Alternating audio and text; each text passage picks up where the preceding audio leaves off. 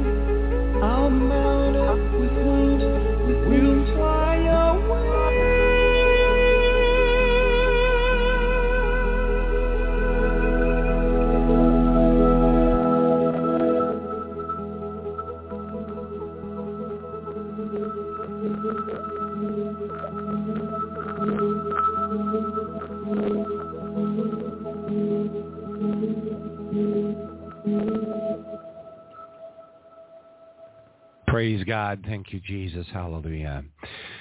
We praise you, Father God. We praise you so much, and we thank you. We thank you that we can trust you, even during the times when we're the most worried, the most anxious, when we need you the most. And how frequently, at least for me anyway, is it that when the stress and the anxiety and the troubles of the day and the moment take over my emotions, and I assume other people's emotions also have a way of taking over, and we don't act like we trust you. And Father, we just praise you because that trust is such a precious, precious thing to have, because if we fear only you, we have nothing else to fear. If we trust only you, we have nothing to worry about. We know that there might be some bumpy roads. We know that there might be some difficult times that we're going to go through, but given the track record that all of us have ultimately throughout all of our lives with you, there's no reason that I can think of personally to imagine that anything but a good outcome would ultimately be the result.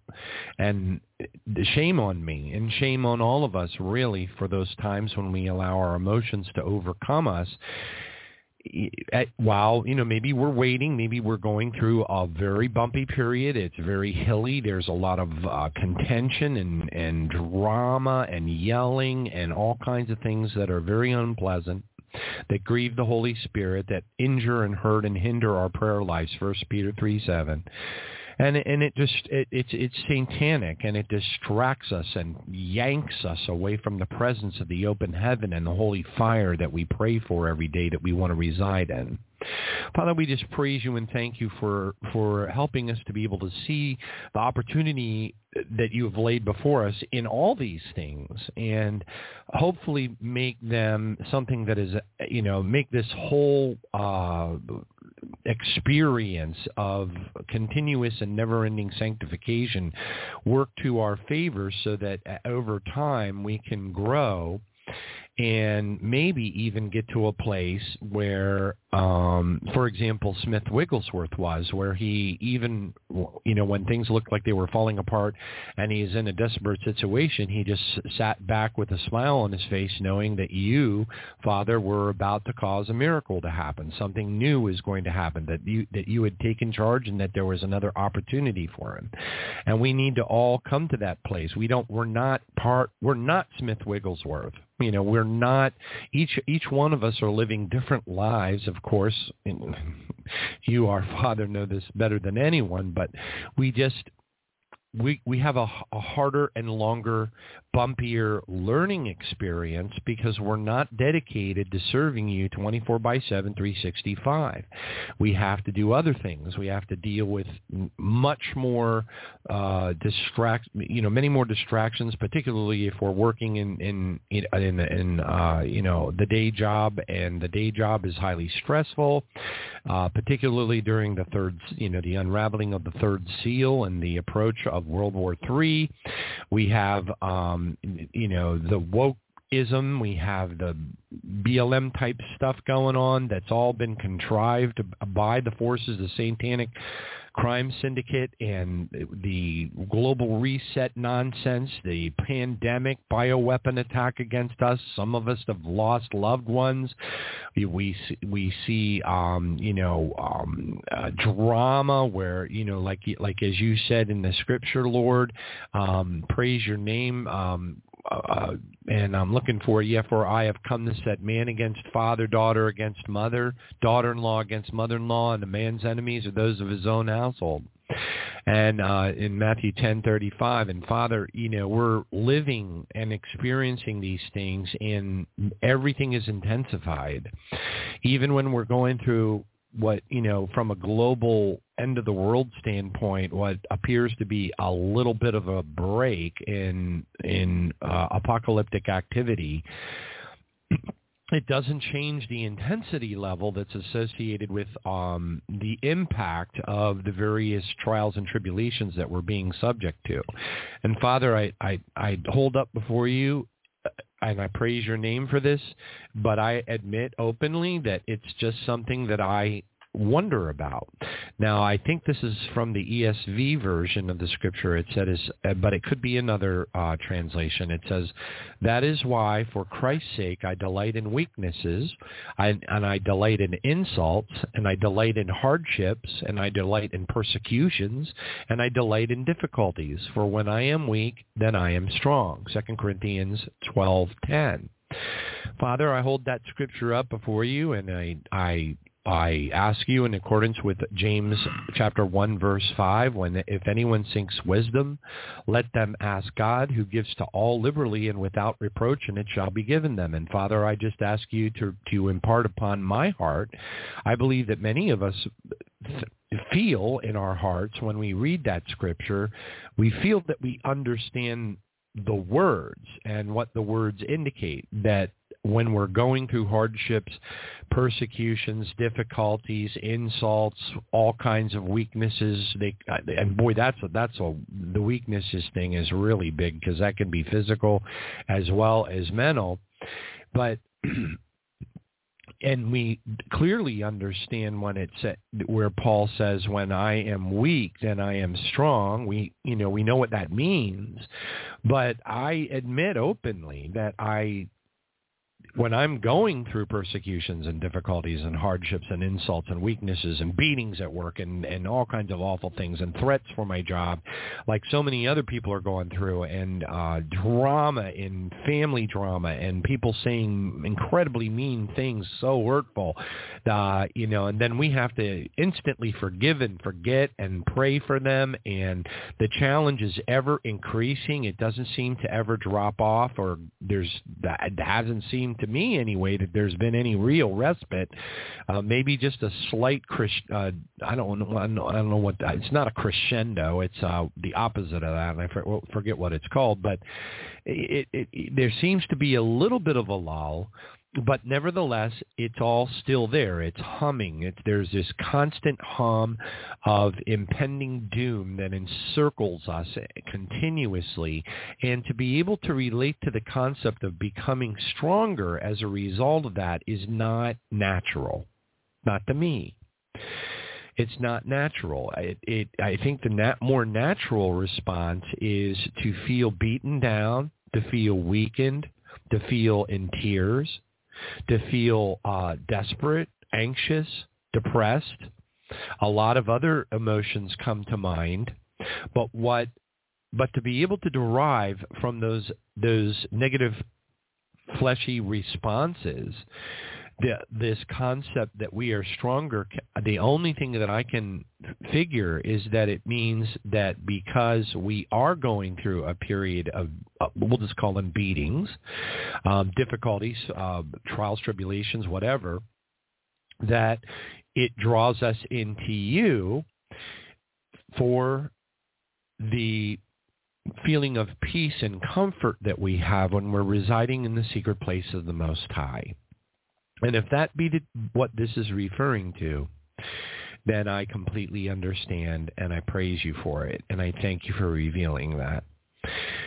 Father, I also want to say a special word of thanks to every single person that has listened, participated, whether it was years ago, whether it's currently today, whether it's tomorrow, that has lifted me up even for a moment in prayer, because I have what appears to be a praise report, but I'm not. And I will share it because that's the right thing to do, and certainly an obligation as part of the body of Christ. And I want to thank you, Father, in front of everybody for this, but I don't want to count my chickens before they're hatched, because I know how you operate, and I know that you're a very last-minute Father, that you're constantly testing our resolve, you're constantly testing our faith. The Lord God tests the righteous, and sometimes the answer is no. And but I do want to thank you, Father, because you realize that right now in January of 2023, my company is getting ready to have a massive reorganization and another very large reduction in force, a layoff. And a lot of people are going to be getting demoted. A lot of people's jobs are going to be changing. They're going to be changing to things that they don't want to do and have extremely high levels of risk associated with their ability to even keep their job. So, Father, as you know, this causes trials, tribulations, strife, concern, anxiety, bouts of depression, and I just wanted to say thank you for hearing me. Thank you for hearing my prayers. Thank you for hearing the prayers of those who care enough to mention me in prayer over my job, understanding that my passion is to serve you and to help others in any way that I possibly can, not only now, but in the days ahead as things grow ever increasing and ever approaching closer to the barley harvest. But I want to just say publicly, Father, I'm giving you all the praise that in the midst of my company preparing for one of the most impactful layoffs in its history and reorg. So it's not just a matter of saying bye to people that I've worked with for years and years and years. Many are very close friends. But it's also combined with a total restructuring where everyone's jobs are different. The way the company operates is different. And quite frankly, not normal. It's a very abnormal model that would make anyone extremely uncomfortable to work there. And Father, I want to say thank you for the peace that you gave me in the interim and that I still carry with me because of the very powerful woman who decided she liked me and decided that she wanted to make me some sort of leader over a specific discipline within the company. But also, Father, the concerns that go with that, the constant travel Monday through Friday, the disruption of life, the interruptions of the radio shows, the impact is immeasurable, potentially immeasurable, and highly likely. And as you know, Father, that has been a huge concern of mine, and one of the reasons why I've continuously thrown out prayer fleeces over my job because of how bizarre it is and almost impossible to describe it. You can't it's too weird, too unusual.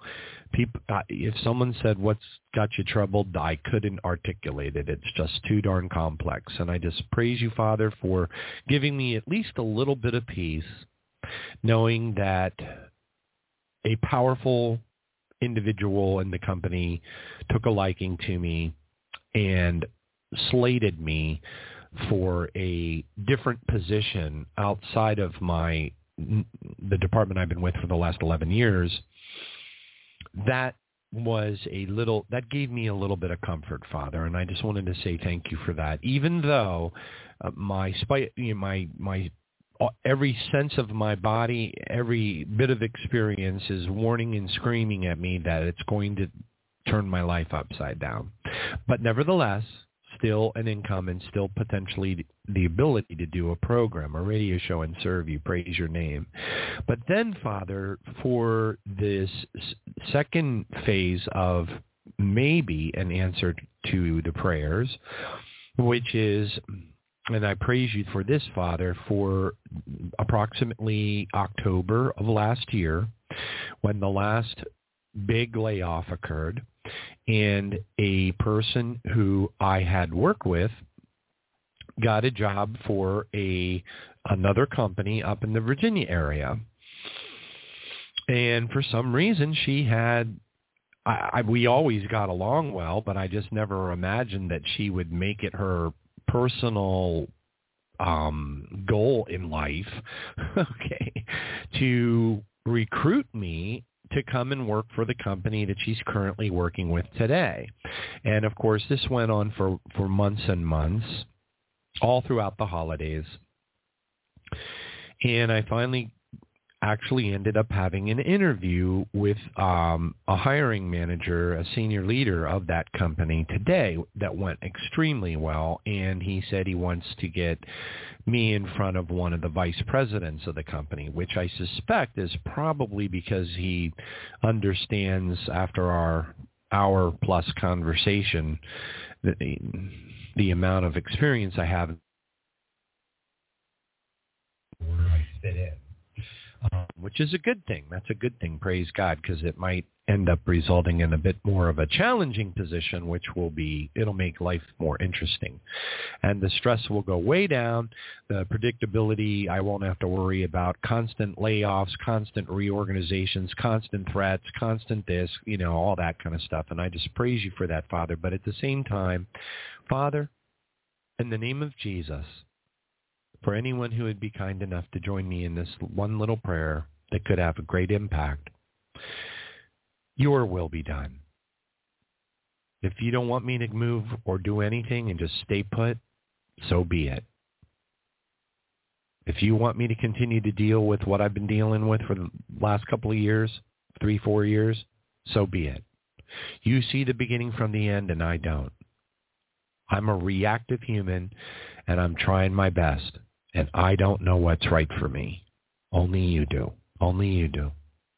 And I ask you, Father, no matter what, don't let me make a mistake. I want to do what you want me to do. And you know the only thing I want to do for you is serve you. That is all. Your will be done. I praise your name. So thank you, Jesus. Everybody out there, I just wanted to go ahead and share that praise report. You can call it a praise report, but we really don't know what the end result is, so we don't even know. As a matter of fact, our Heavenly Father's answer may have already been known. I wouldn't even know it. I'd be unaware of it. But it is suspicious, supernaturally suspicious that when the greatest life-changing event of the last 12 years of my life that could very gravely affect my ability to serve God is now facing me within less than 14 days. It's fascinating that timing-wise that I would end up talking to another organization that has virtually none of the, for lack of a better term, hyper-stress that I have at my current position. Excuse me. I still got a little bit of a cough, by the way. That's another praise report. So the Lord is healing me. When I talk on the radio show, or if I talk for any length of time at all, I'll cough occasionally, but it's not as bad as it used to be. It was a lot worse a week ago. The fatigue is still there.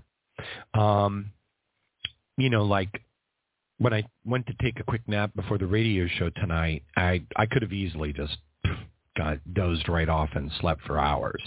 That's not normal, and I don't normally do that or feel that way. So I still have some, for lack of a better term, a hanger-oner, fatigue and a little bit of a cough, but that's about it. I'm just about totally healed. Praise God for that. What a warning. For somebody who has not been sick in 15 years. And I know that sounds like a stretch, like I'm stretching the story a little bit, but it's actually quite true. It's a miracle. Just don't get sick. I don't get a cold. Every time I feel the tiniest little sneeze, I go over and take a tablespoon of colloidal silver, and do it for 3 days straight, and it just goes away. And it's been like that for 15 years. So, for me to have let my guard down over the holidays and gotten body slammed by whatever, and I know this isn't COVID. It's just a stronger version. I don't want to use the term variant either, because that's been used to death by the people who are trying to kill us. But whatever you want to call it, a stronger version of the flu and the cold and flu, severe cold and flu, and it was a wake-up call. Praise God. It was a wake-up call. And I, if so many of the believers that emailed me in regard to it are correct, and that God is allowing a lot of us to get this extra strong flu. Because the longer, believe it or not, the longer something hangs on, the harder your body has to fight to get rid of it, the stronger your immune system becomes. So while you're sitting there shaking your fist at the sky going, I'm not talking about at God, but you're just frustrated and going, oh man, when is this thing when am I going to get rid of this thing? The reality of what's happening inside your body is it's fighting the long fight.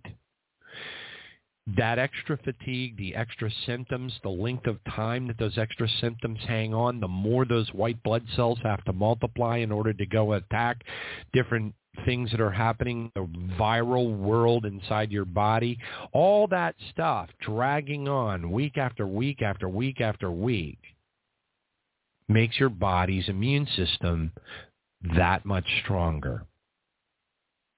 So when you get over something quickly, a lot of people would make the mistake of saying, oh, my immune system's working really great, which may be true, but it isn't going to get any stronger. It's just that it's working well, and it is what it is. What's a definite fact, biologically speaking, is that if you have any kind of a flu, virus, cold, whatever, call it what you will, the longer it drags on, the more hard your body has to work at getting rid of all of the symptoms until you're back 100% normal. The longer that drags on, the stronger your immune system becomes, the more capable it becomes. And that is paramount. Now, does that mean that if you haven't gotten sick that you're going to catch something really evil down the road and be ill prepared for it? Highly unlikely. I mean, if you're walking in you are in the hands of Jesus and you are in the hands of our Father, as we all ought to be, as we reside in the secret place of the Most High, even when I feel sick, real sick. There's been a lot of those days where I just didn't have the energy to go through my whole prayer routine that takes, about 40 minutes in the morning, where I take communion and pray for, like we do sometimes on the show here, for the different continents and, portions of the world and all that. I still prayed. I still bunched up under a blanket and I prayed intensely, regardless, no matter what, even when I was at my weakest. Praise God. So wonderful testimonies. The testimonies are a little bit early, but I'm definitely getting better. And it is possible that those of us who have caught this crud in our bodies were forced to work through it, fight through it. It may be that God is protecting us and strengthening our immune system for a reason. And that reason could be one of any, maybe because God sees the beginning from the end. He knows if you're going to go to a daycare center and become infected in the future by something. He knows that if, like in my situation, flying, traveling, God knows that I can't mention the name of the company, but I've already been assigned to a job in the next several weeks where I'm going to have to fly out west again. Another one of those long, tedious, agonizing, back-breaking, joyous, happy 5-hour flights out west and then a 5-hour flight return with lots of, snowstorms and things like that causing this air connecting flight and all that kind of fun stuff. Praise God. But you know what? It's all part of the walk. It's all part, and I wanted to say, praise you, Jesus. Thank you, Father. Thank you to everybody who has so much as even mentioned me by name. I pray, God, I pray in tears fervently for a tenfold anointing for anyone who takes the time to do that, because it's usually the person behind the microphone who's prayed for the least. That's just usually how it works.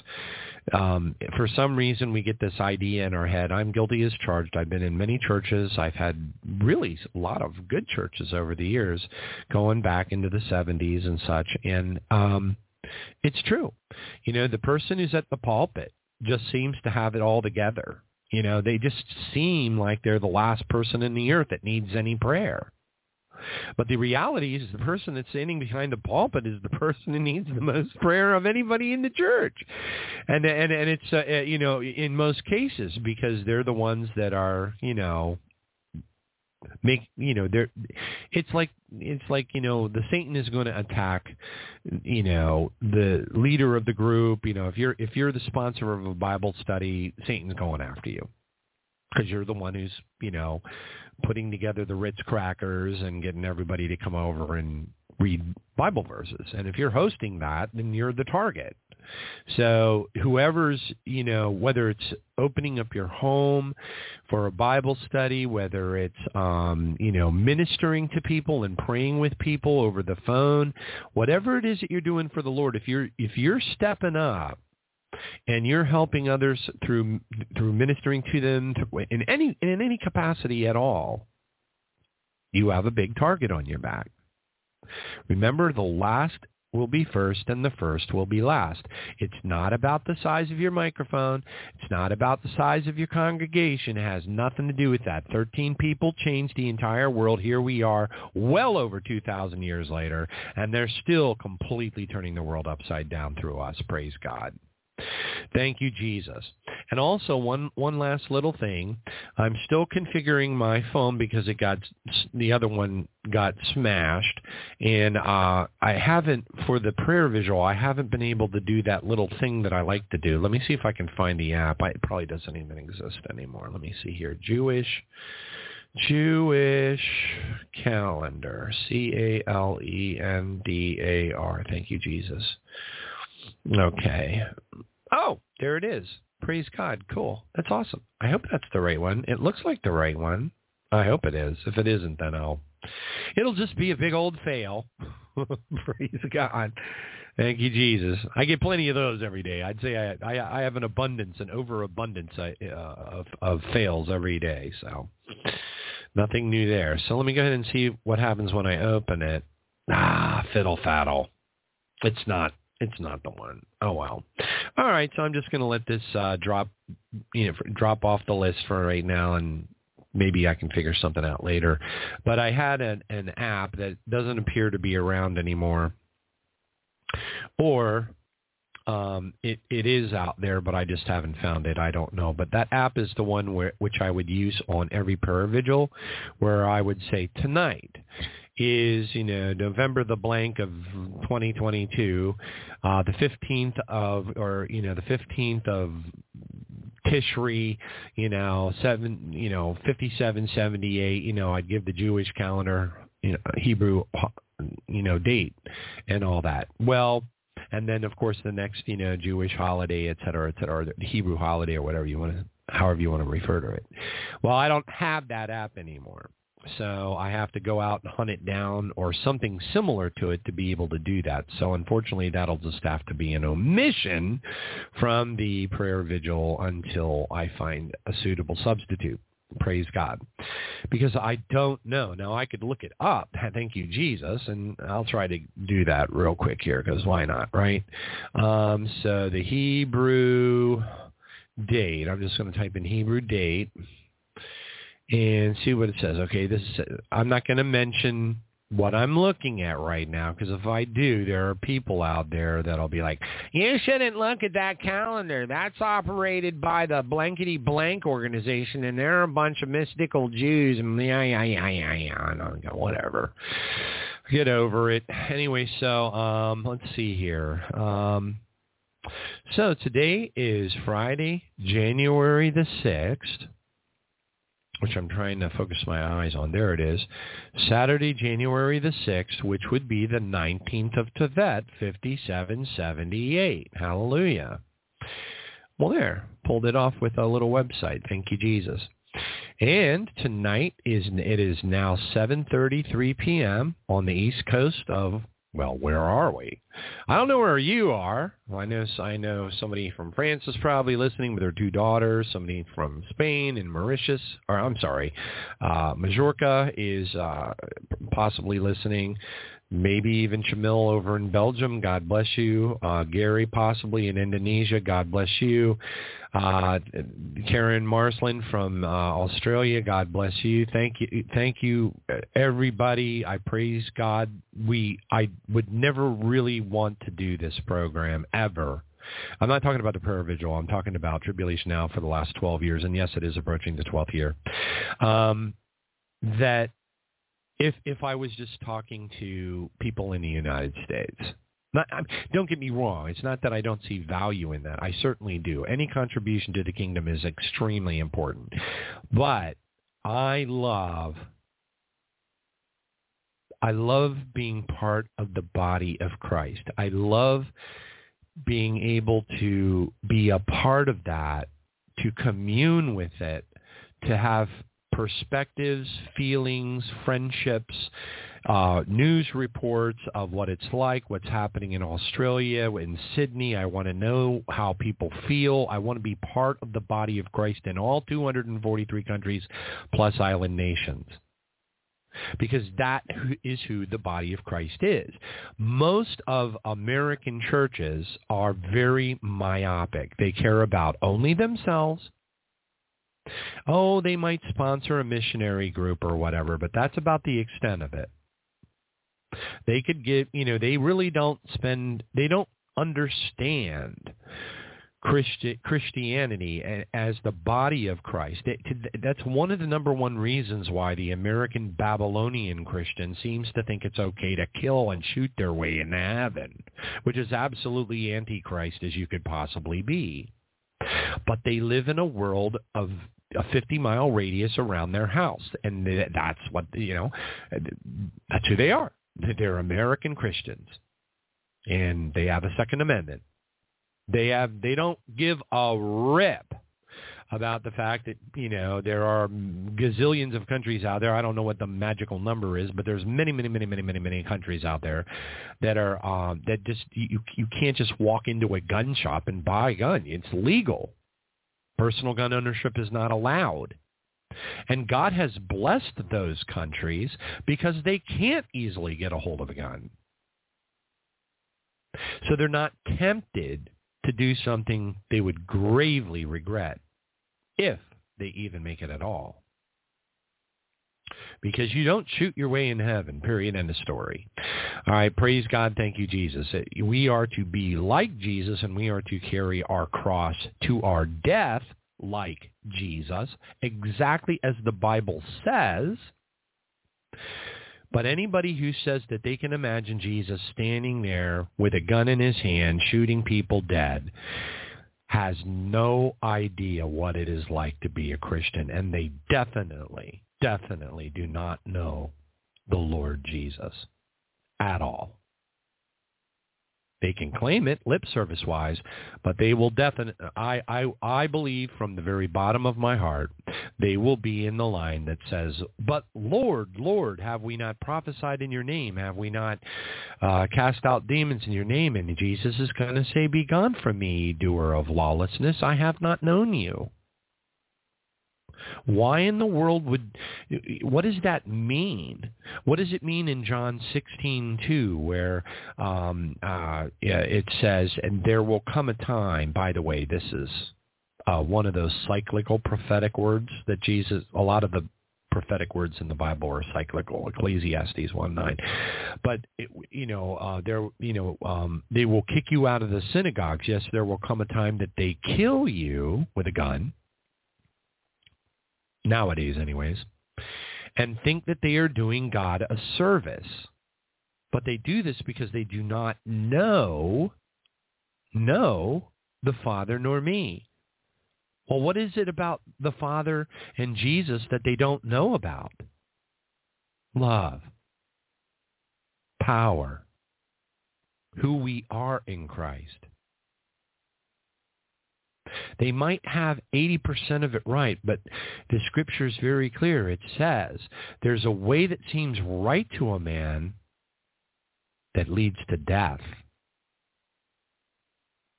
And it's not talking about a hospital bed.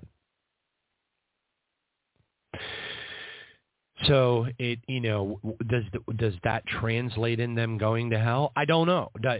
What does it translate into? Does it translate into a very, very severe loss of rewards in heaven? At a minimum. But I'm reasonably sure that if the last couple of things you did before you died was murdered a bunch of people out of fear, because God has not given us a spirit of fear, but a spirit of power in the name of Jesus, and of love, because we're supposed to love our neighbors as ourselves. We're supposed to turn the other cheek. And self-control.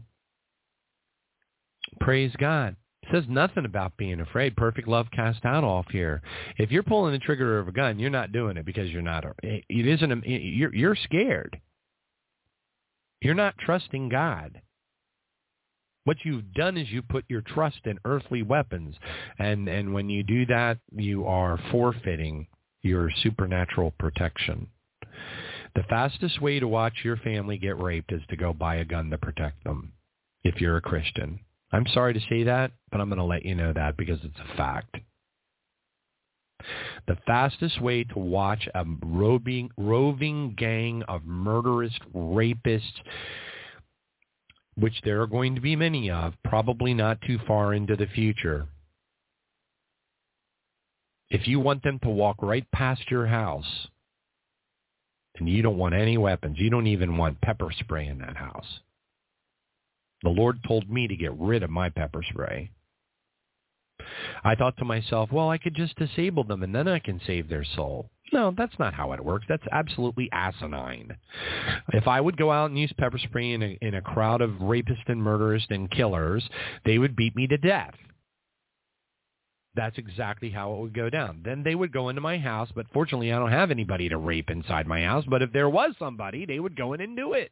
And you've opened up a satanic portal by virtue of not trusting Jesus, by not knowing who you are in Jesus Christ, by not understanding the power that you were given in the name of Jesus, by not understanding that if you simply said, Father, forgive them, for they know not what they do, you would have disarmed all of the demons that were controlling the people that were trying to kill you, and they would have moved on.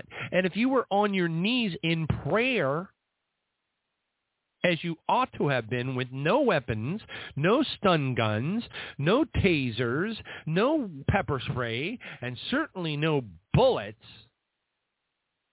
if you had been truly the Christian that, with the power, the authority, and the love of your neighbor that you were commanded to have by reading your Bible and knowing Jesus as your first love, and you were on your knees, those people would have walked right past your house. They wouldn't even have seen it there. They'd go over to the other house or another house or another house. I've got testimonies on this, testimonies from Charles Spurgeon. He was actually at there was you can look it up on the internet. It's called the Irish Wars. That's what it was called, the Irish Wars. And he was taken on a tour after the war machine moved through a particular series of Irish villages. And during that tour, he happened upon, with his friend of his that was taking him on the tour and showing him around. This is the Charles Spurgeon. They were roaming across the countryside, over hill, over dale, that kind of thing, and they came upon this big village of homes. And the guy that was giving him the tour said, "This is a village of Quakers." And Charles Spurgeon said, "Wow, look at this village." Because they had been walking evidently for miles, and they had seen the destruction, the scorched earth, the buildings that were burned to the ground, one village after another leveled, another village after another leveled. He saw the destruction, and he comes upon this village of Quakers, and he sees the homes are all intact. They're beautiful. In fact, just like some of the verses out of Habakkuk, he took note of the fact that many of the trees, the fruit trees that were growing in the villages, were bent over with an abundance of fruit. That's straight out of Habakkuk. He commented on that. And then he asked the question of all questions: what happened to those two houses down there? He's still in the Quaker village, and he sees a couple of houses down the ways that are destroyed. And the man giving the tour said, those were fellow brethren who had guns in their house.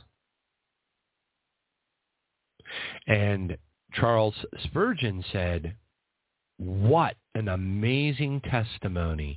How much power do we have when we're willing to turn the other cheek?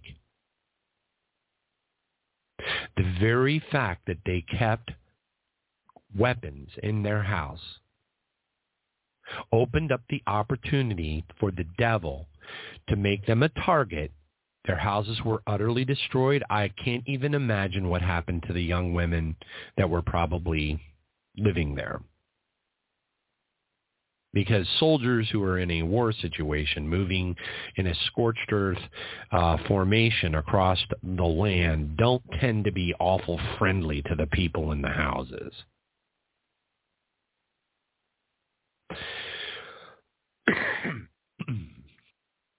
The problem is it's full gospel, and Christians don't do that as a general rule. The ones that will make the first fruits barley harvest, the ones that will be chosen by Jesus as the first group to leave, that will ultimately rule and reign at the highest level of the kingdom hierarchy available, those will be the ones who truly understand the love of Jesus, the love of our Father, and operate in that power, and would never think of so much as harming anything, ever. So anyway, praise God. Thank you, Jesus. So anyway, on that note, it is now 7:46 p.m. on the East Coast of the United States of Babylon the Great. And tonight we light the Sabbath candles. I can see that my tea candles are very low, so I don't know how long they'll last. But I'm lighting 3, one for the Father, one for the Son, thank you, Jesus, and one for the Holy Spirit. Praise you, Father. Thank you, Lord. All right. The Hebrew Kaddish. Baruch atah Adonai Eloheinu melech haolam borei peri hagafen. Baruch atah Adonai Eloheinu melech haolam asher kitshanu b'mitzvotav v'ratzavanu V'shabbat kodsho ve'ava uvratzon hinchilanu zikaron lemase vereshit. Ki hu yom techila lemikrae kodesh zecher litziat Mitzrayim.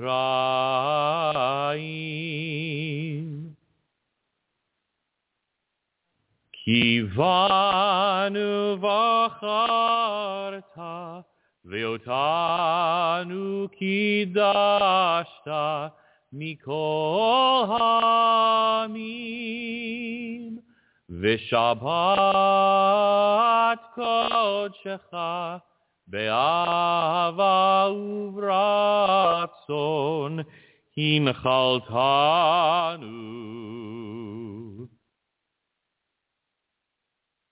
Baruch atah Adonai mekadesh hashabbat. Praise God. Thank you, Jesus. Hey, I made a mistake.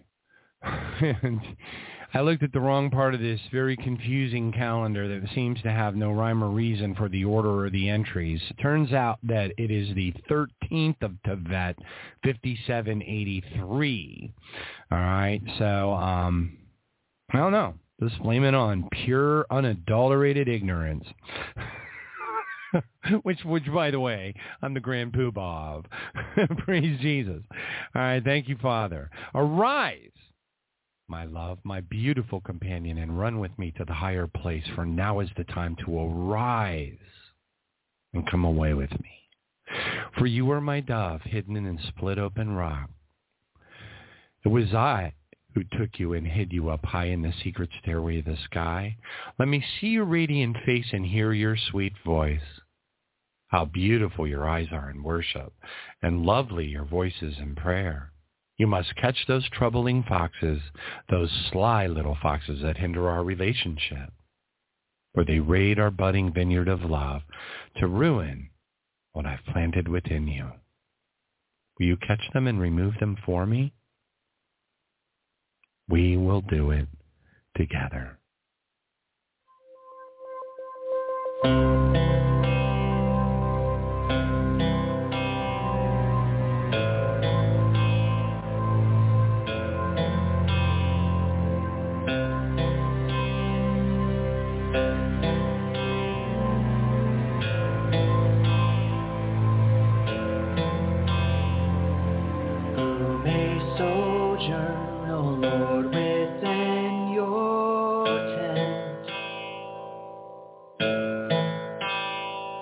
To dwell upon your holy hill ascent,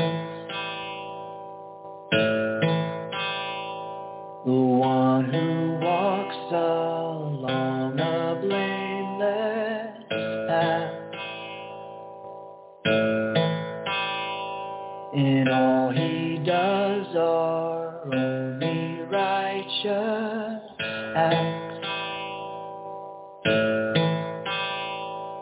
And even in his heart he speaks the truth. And even in his heart he speaks the truth. No slander will you find upon his tongue. And never to his friend does he do wrong. His neighbor knows no insult from his lips. His eyes despise the man of wickedness.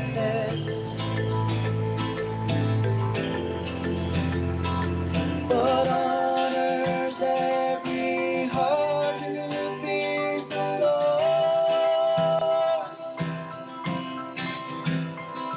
But honors every heart who fears the Lord. And even though his oath may cause him pain, his faithful word forever stays the same. From money lent he seeks no selfish gain. The bribe against the innocent is gain. The one who does these things will not be moved. The one who does these things will not be moved. The one who does these things will not be moved. The one who does these things will not be moved.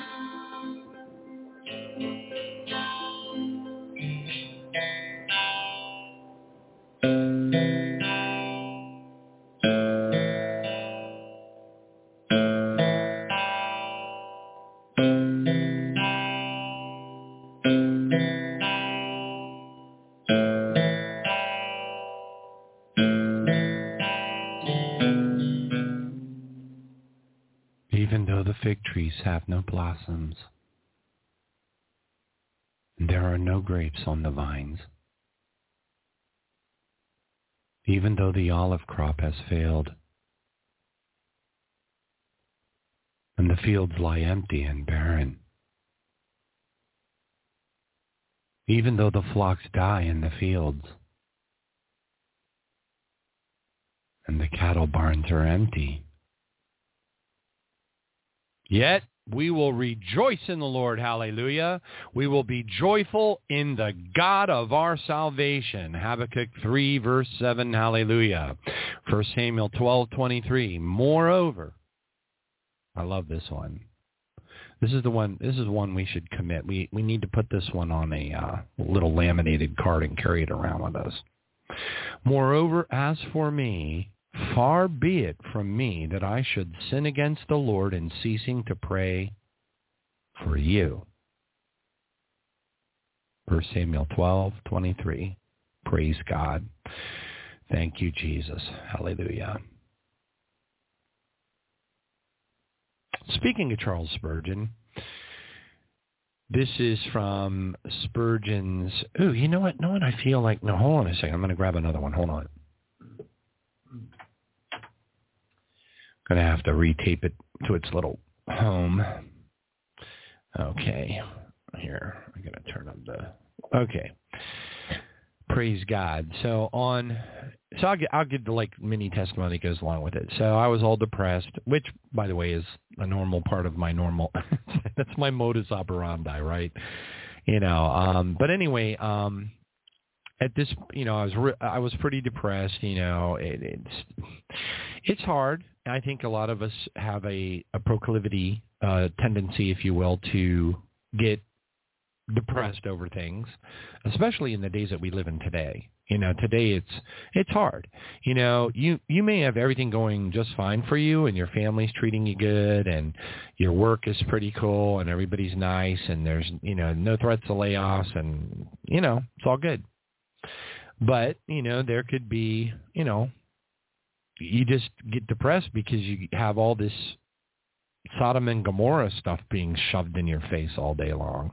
You can't seem to get away from it. Even that can be depressing. But anyway, I was going through one of my... I'm not saying this was a good thing, but, even Elijah went through a state of depression in 1 Kings 19, verse 4, where it says, and he requested himself that he might die. So he got on his knees before the Lord, and he asked our Heavenly Father if he would take him home. Now, it sounds terse, when you read it. He requested that he could die, but in reality, what he was really doing was asking our Father, hey, would it be okay if I come home now? But nevertheless, you could say 6 of one, half dozen of another. But so I was going through a period of time. There's nothing. I'm not going to sit here and make up a bunch of excuses. We're all going through whatever it is we're going through, and I am unaware of anybody. I'm not saying they're not out there, and I praise God for every one of them who are out there, because the Scripture says we are to rejoice with those who who are rejoicing, and weep with those who weep. And essentially what that means is to empathize and be part of that body and truly love that person, because when you love somebody as yourself,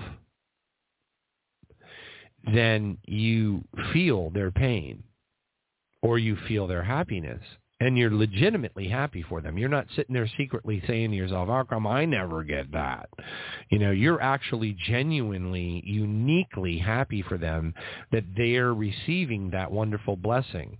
It might occur to you that you've been praying for the same thing for the last year, but true love will overcome that momentary slip in the flesh, and you'll be truly happy for that individual. But there's tons and tons of scriptures about, not being anxious, not worrying about things, all that kind of stuff. It doesn't say that, having anxiety is demonic anywhere in the Bible, by the way, just so you know. So anyway, and of course, Jesus is always admonishing us and stuff, like even with this one sign I have up here in the office. It says, peace I leave with you, my peace I give unto you. Then out comes the mystery. Not as the world giveth, give I unto you.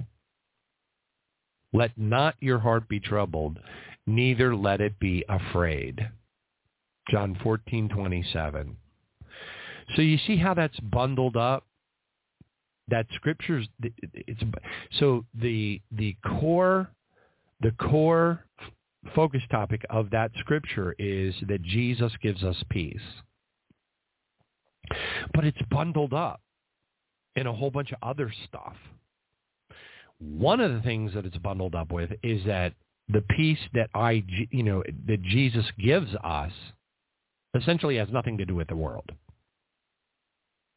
So all the things that you have going on in your life that you believe that would give you peace, if I could only get over this hump, if I could only not have to deal with this, if I could only not have to go to work tomorrow and deal with, the layoffs or whatever it is. What Jesus is saying is that his peace transcends all that stuff. All that, all the weaknesses, the insults, the hardships, the persecutions, the difficulties. His peace transcends that, okay? That's important to derive from the interpretation of that scripture because scriptures they're never face value, never. And our Father is quid pro quo. There's always a condition that must be met in order for that scripture to belong to you. That's why it's a shame and saddens me, not for any bad reasons. It just makes me sad that people don't understand these things because it makes them very vulnerable. When they say things like, we all need to pray Psalm 91 or whatever, or I'm going to,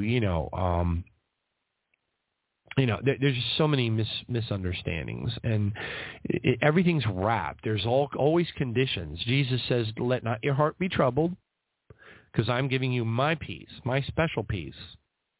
Has nothing to do with all the noise and nonsense and ugly and garbage and nasty, filthy that you have to put up with every day. Has nothing to do with that. My peace is special. It's different. It comes from a different place, and it has to do with different stuff. Keep your mind stayed on things above and not on things of this world. Colossians 3, verse 2 and 3. Praise God. Keep your mind stayed, focused on things in heaven. That's why I believe we all ought to have at least 2 or 3 books. The book Intramuros, just like it's spelled, Intramuros, Intramuros, My Dream of Heaven, by Rebecca Springer, is free on the internet. You just type My Dream of Heaven, Rebecca Springer, PDF, and hit enter. Now, they sell it on Amazon if you want to buy, a bound copy, but you can get the PDF version for free out on the internet and just read it. It's amazing. I don't agree with every little thing that she dreamt about in heaven, but the majority, I'd say the high 90 percentile of it seems accurate.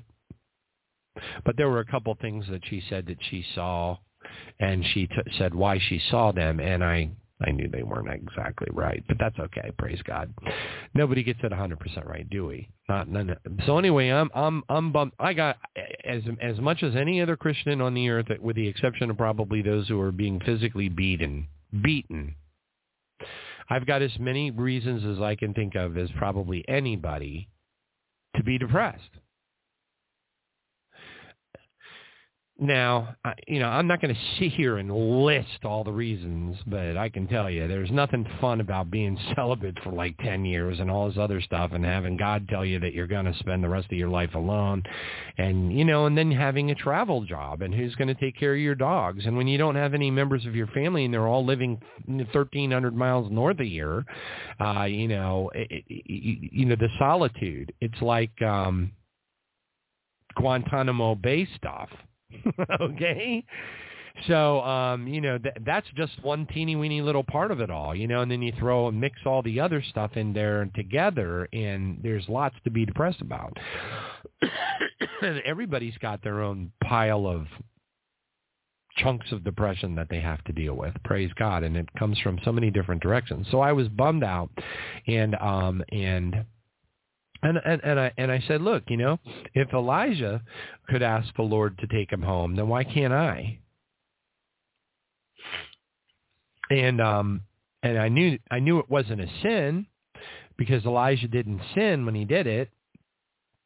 So I figured, why not? Because I don't want to be here no more. I mean, quite frankly.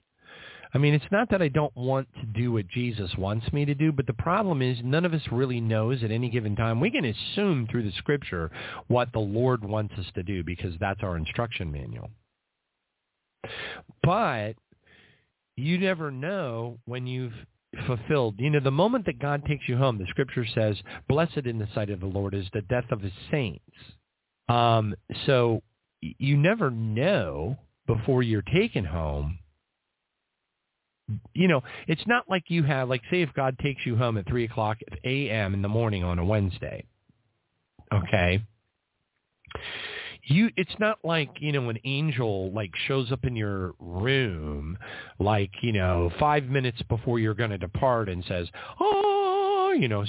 Sister Sally, beloved of God, I'm just here to tell you that God is going to take you home tonight in 5 minutes. It doesn't work like that. So it's not like Elijah or any of us, not me, not Elijah, not you, not any other believer on the face of the earth has any idea when God's going to bring us home. Could be tonight. I might not even finish this program. So I figure, heck, why not? It's not like I've been sitting on my hands for the last 11 years, and I thought, it was just miserable. It's a miserable, yucky way to have to live your life, being a prisoner of Christ. I don't even get to walk around and go to different churches and fellowship with people, and all that like Paul did. It's the extent of my life is walking from my bedroom, into the office, and then maybe doing a radio show. But it's 2 rooms in my house. That's it, with the exception of bio breaks and things. But that's it. Yes, admittedly, if I get really hungry, I'll run downstairs and stuff a can of tuna down my throat, whatever, because I'm always trying to lose weight. But anyway, especially because when you fly, you don't want to be 30 pounds overweight or whatever when you're flying in a plane. It is miserable. It means all the difference in the world in level of comfort. But praise God. So I'm just going through one of my bouts of depression. Got every reason in the world to want to go home as soon as possible. And no kidding, I woke up and I came into my office, and by coincidence, I had my PC Study Bible up on the screen. It was already up and running and displaying right in front of my eyes. And it opens with Charles Spurgeon's morning and evening devotional. That's just how it was designed. That's how it was programmed. I think you can change it, but that's the default. And I had just, gone through all of my prayers. I prayed for all of the listeners of the program, as I always do, and a whole bunch of people that have some special problems, which I always do. And myself, of course, physician, heal thyself, so that you always want to spend, and then spiritual warfare, because if you don't, you're in trouble. You might not think so, but it'll happen. But anyway, I came in, and there it was, staring me in the face, May 19th, p.m., which means it's the evening devotional for May 19th. And you may have heard this already, but boy, it's so good that I think it's something we ought to read once a month, just to remind ourselves. And I'll read it. I'll start out right now. May 19th p.m., and he requested for himself that he might die. 1 Kings 19, verse 4, Elijah. Spurgeon writes, It was a remarkable thing that the man who is never to die, for whom God had ordained an infinitely better lot, the man who should be carried to heaven in a chariot of fire, don't get me going on that one, and be translated that he should not see death, should thus pray, let me die, I am no better than my fathers. We have here a memorable proof that God does not always answer prayer in kind, though he always does in effect. He gave Elias something better than that which he asked for, and thus really heard and answered him. Strange was it that the lion-hearted Elijah should be so depressed by Jezebel's threat as to ask to die. And blessedly kind was it on the part of our Heavenly Father that he did not take his despondent servant at his word.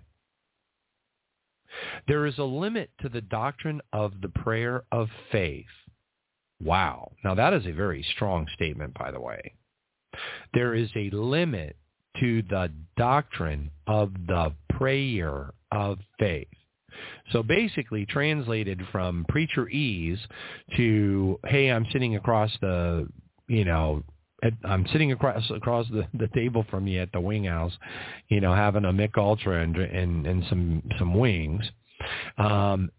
What this is really saying when it says there's a limit to the doctrine of the prayer of faith, what this is saying is what Charles Spurgeon is saying here is he's saying that when Jesus said, that we should talk to the mountain, and if we have sufficient faith, the faith of a mustard seed, be thou cast into the sea, and it shall be cast into the sea. What Spurgeon is saying here is there's a limit. No matter how much faith you have, he's basically saying you can have faith that fills up 50 bottles full of mustard seeds, and there are going to be circumstances where it doesn't mean anything. It doesn't matter. You're not going to get what you ask for. See, when you read the scripture around Jesus had taught where he says, talk to the mountain, faith of a mustard seed, be thou cast into the sea, to try to use an example for us to understand with enough faith we can move mountains.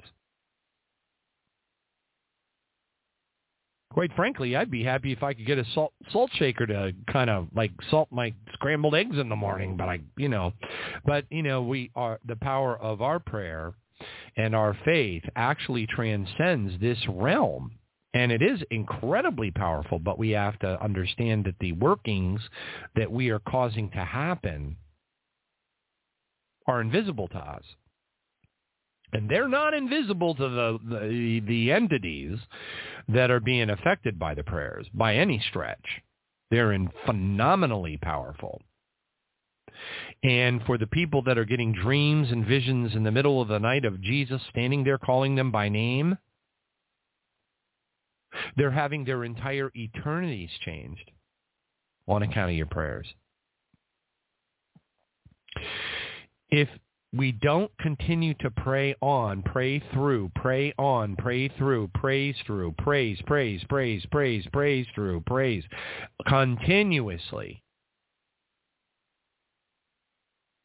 continuously praise and pray through, we're gonna miss.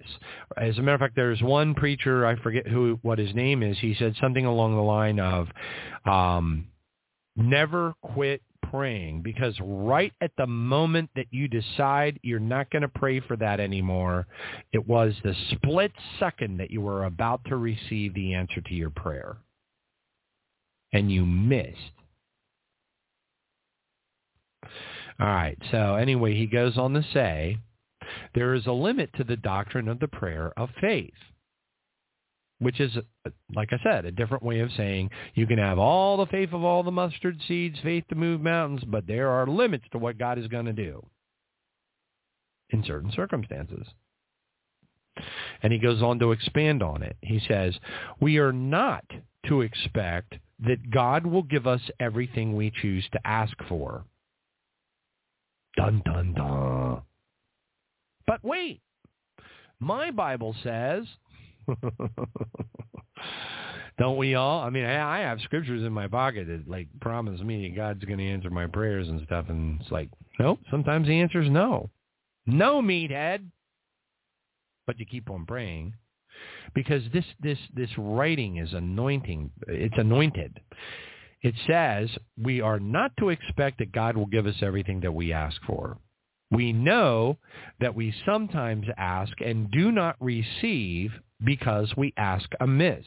He's basically referring to the scripture in the book of James where it says, you ask and you do not receive because you ask amiss.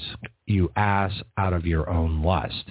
In other words, you're interested in your own personal interest, not in godly things.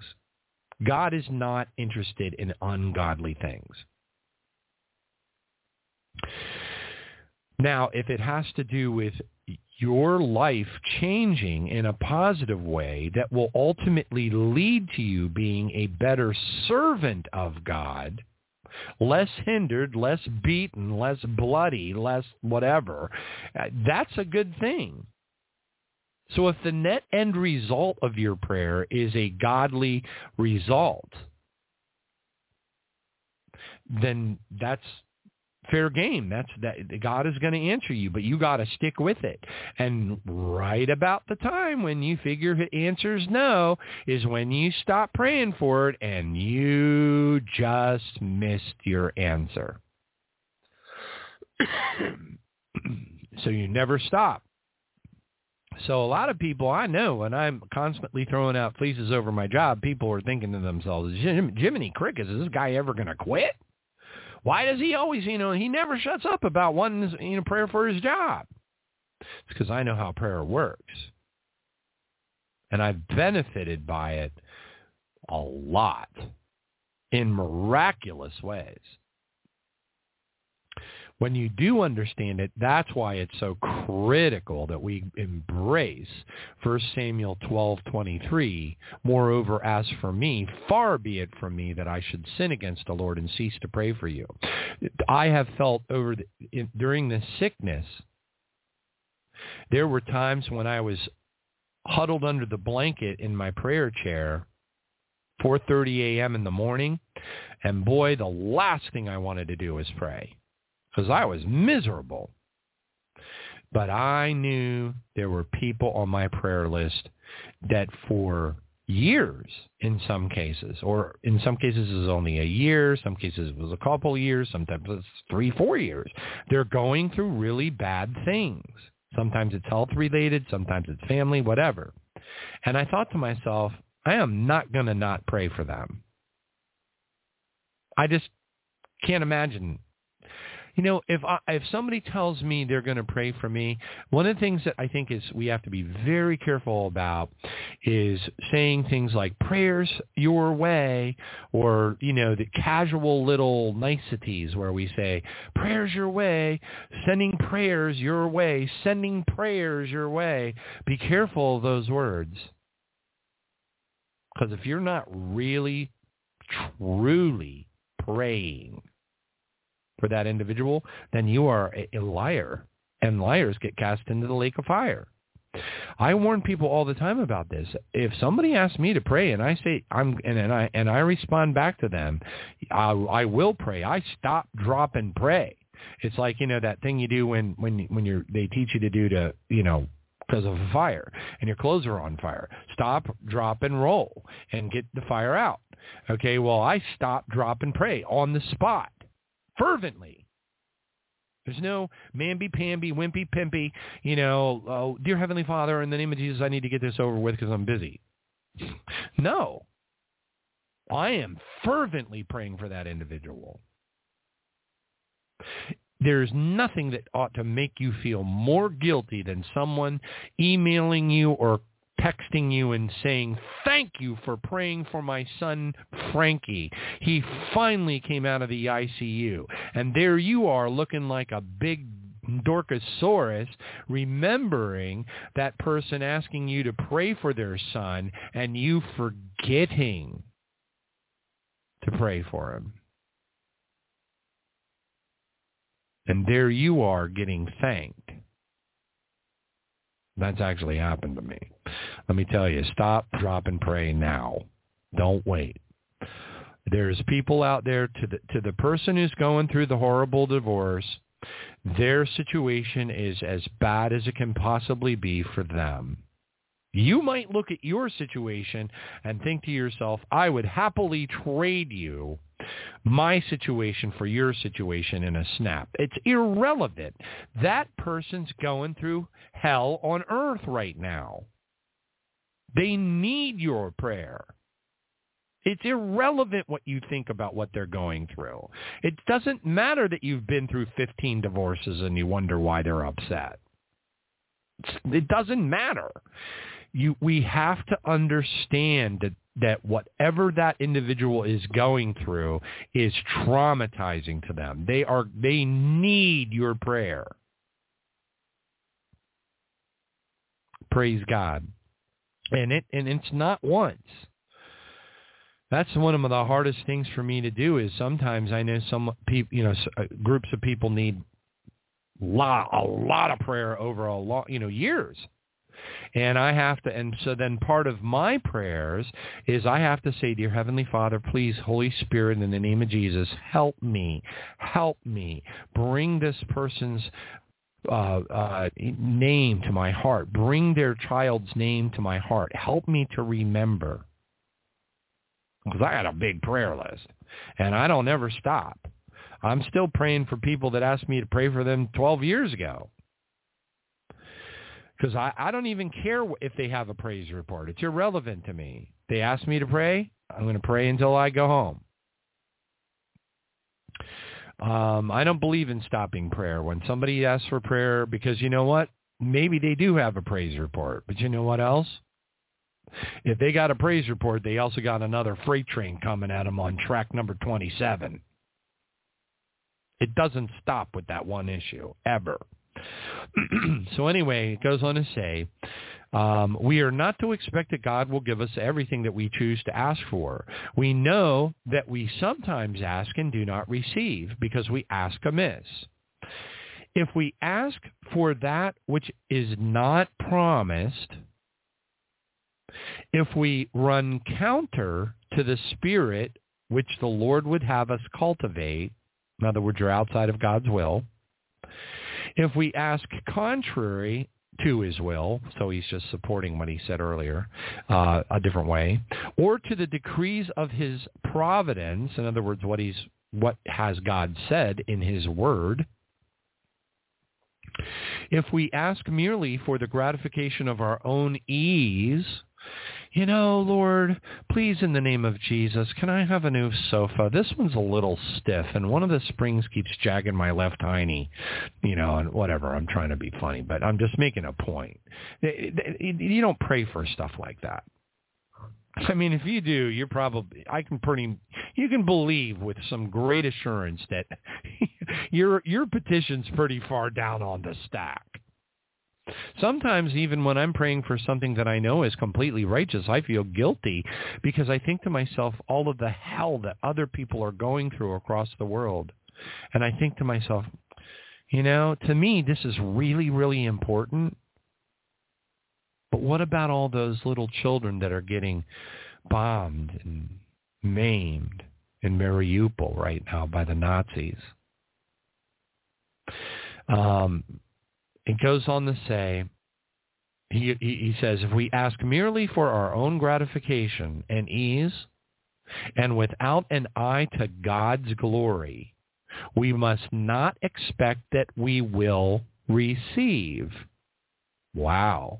And by the way, that aligns beautifully with James, the brother of Jesus, the earthly brother of Jesus, saying that you ask amiss because, you ask from your own lust, your own personal interests.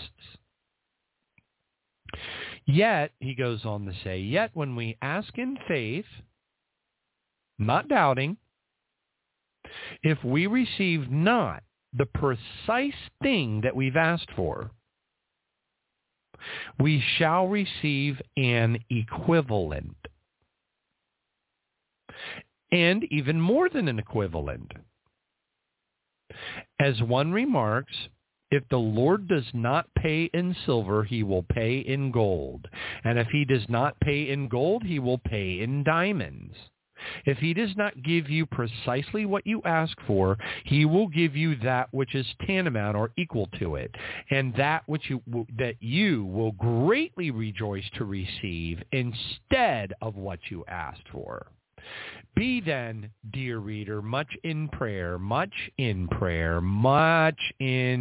never giving up, and make this evening a season of earnest intercession, but take heed what you ask for.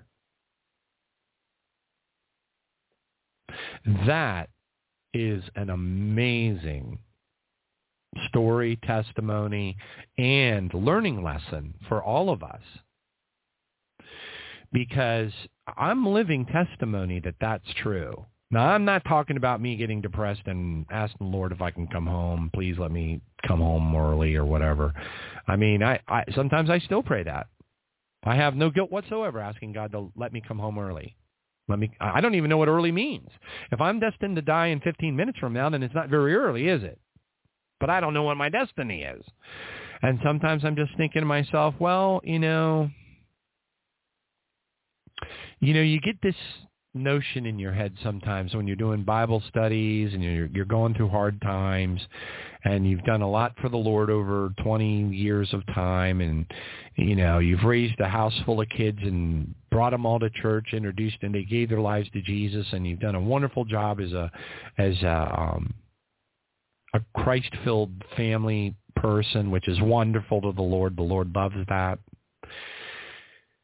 And, you just feel like, now, of course, if you have kids, it would be a selfish thing. And yes, I have my daughter, but she's very married. My daughter is what Cat Stevens wrote. Wasn't it Cat Stevens? The cat's in the cradle and the silver spoon. I think it was somebody else. Little boy blue and man in the moon. When you coming home, son? I don't know when, but we'll get together then, Dad. That's my daughter. Okay? That's my daughter.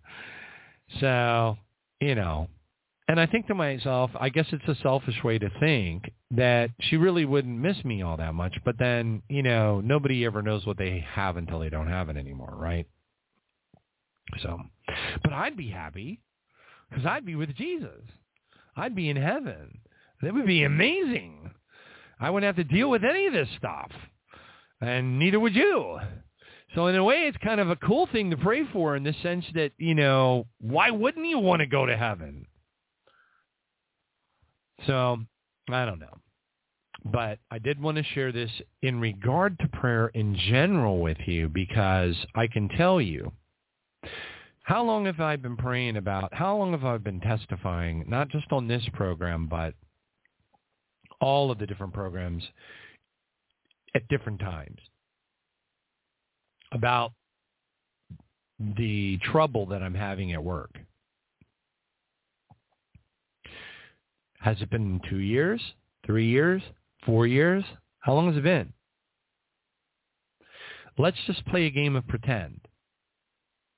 Let's pretend it's been 4 years, because that's around about the time the big, ugly, nasty company that works for the Satanists took over. Now, 4 years, intermittently, not every single show, maybe once every 5 or 6 shows, I would throw out a fleece for prayer, because that's how frequently things would get really, really bad.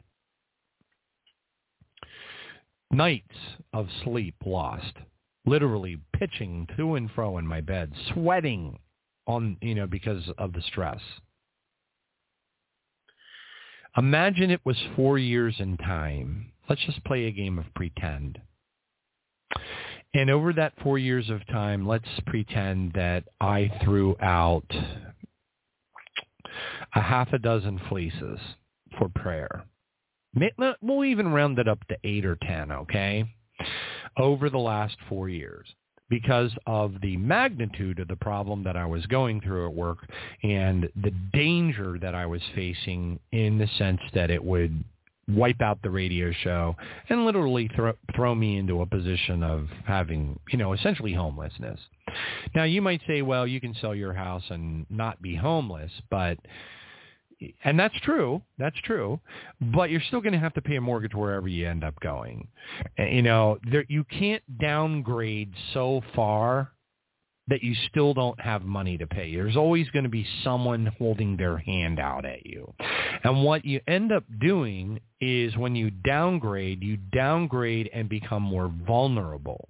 Like, so if I sold my house, put a bunch of money in the bank, and went into a trailer, I would be in a park. I'd be under all kinds of freaky rules. The trailer would be broken, in disarray. I know these things. I have friends that have done this. I have people that I have helped out and brought into my own home who have gone through multiple trailers and multiple hell. And I know exactly what ends up happening every single time. It sounds great on paper, but in reality, it's just another version of hell on earth. So there just isn't an easy answer. No matter what, there isn't. Unless you're one of those people who's blessed and has everything totally paid for. And even then, you know, if you can run out, you know, you can easily run out of your whatever you've saved for retirement. I just saw an article. Somebody had put an article. I have $113,000 in the bank and I'm getting ready to retire. I wonder if I need some financial advice. And I thought to myself, $113,000? You're not going to last 6 months. Oh, well, anyway, praise God. People just don't understand money. And I'm raising my hand. Thank you very much. Hallelujah. It would take me to relearn to use Quicken again and actually balance my own checkbook and set up a budget. It would take me at least 8 months. Praise God. Thank you, Jesus. Hallelujah. Anyway, on that note, we're about to get into more of the prayers. Praise Jesus. But I did want to share with you that fabulous testimony in regard to prayer because it's so multifaceted. It's not just about God. It's about sticking to your prayers, not giving up, and eventually, if you don't give up, getting rewarded in such a fashion that you end up with something better than what you originally asked for. And recognizing that you, by giving up, you have probably cheated yourself out because of your own weaknesses. You've cheated in disobedience from the Scripture because the Scripture tells us never to stop praying. You know, Luke 18 is dedicated to that. And that's just one of many places. So when you look at the sum total, the grand message, the entire message and all the different parts of the message, the very fact that no matter how much, you know, faith that you have, faith to move mountains, mustard seeds, warehouses full of mustard seeds, and still, and then the answer can still be no. That's the other thing that really throws a person who's praying for something, and they believe and they know in their heart that they're praying for all the right reasons, and it's godly. It's for, you know, it's all the right reasons, but we just don't know the whole story. We don't know what's going to happen by virtue of God saying no. If God says no to something, even though your heart is godly, your heart is righteous, your heart is pure, you love the Lord, you pray for others, everything about you is as pure can be. You are the quintessential essence of Titus 1 verse 15. To the pure, all things are pure. But you don't know what will end up happening to you because God said no. God knows that answer.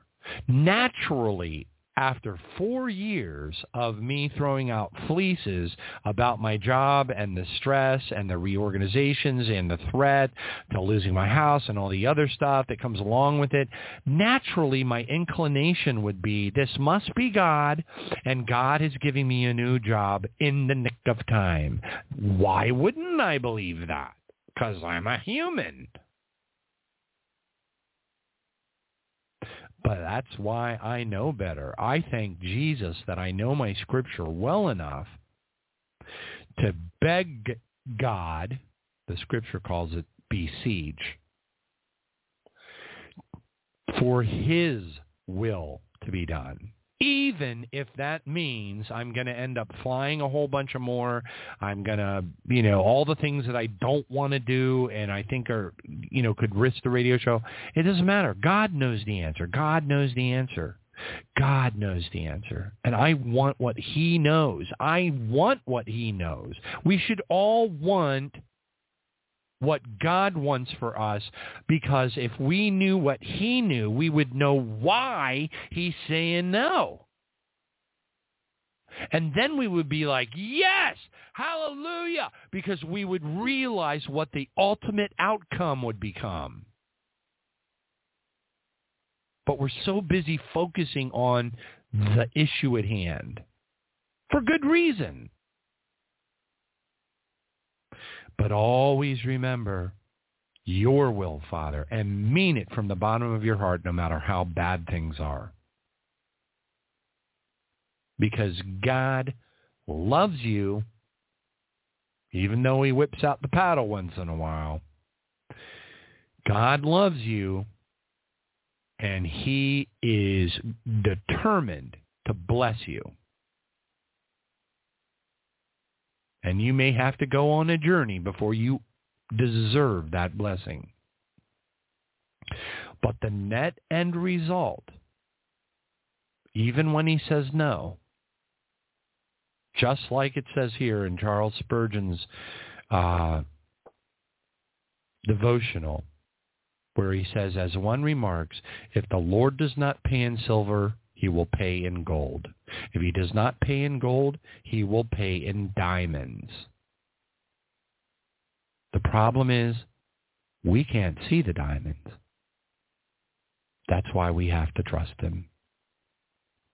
Even when the circumstances are so awful. There's nothing wrong and everything right with throwing out fleece after fleece after fleece. That is what brothers and sisters are for. That's why Jesus said, this is how they will know that you are my disciples, because of how much you love one another. If you love somebody, it is a privilege to be asked to pray. You are standing on holy ground the moment that someone asks you to pray for them. That is a gift from God. Because your praying for those other people is what pleases God the most. Because it is the power of prayer. It is, like I say, when I read that Wesley L. Duell excerpt from the book Mighty Prevailing Prayer, it is the highest, the holiest, and the mightiest effort of which a child of God is capable. And God, it blesses him. It is who we are called to be. It is the most important thing in all the universes to our Heavenly Father. And it is the least regarded amidst the church. And that's a travesty. Praise God. So I, for one, never go back to, if I'm praying for somebody and, say they're going through a hard time with their spouse, or there's an addiction problem in the family, or whatever the case is, and I'm praying for them, what I never do is I never say, how is so-and-so's addiction problem? I just keep on praying. I might say, how do you feel? How are things going? Is everything okay? But I'm not looking to get out of praying for that individual at all. I'm not looking for a praise report at all, because I have no intention of stopping praying for that individual, no matter what, because that person can relapse and go back into the addiction. I will never stop. None of us ever should. And we should all feel fantastically anointed, blessed, and full of joy to have been the one person out of 8 billion God led you to pray for them. I don't need the praise report because I'm never going to stop praying. Now, if I get a voluntary praise report, I am going to rejoice with that person as they rejoice. But I will always tell them, we don't stop praying. Ever. Praise God. Thank you, Jesus. And on that note, thank you, Jesus. Let's go ahead and move on with the rest of the prayer vigil. Hallelujah. Here we go.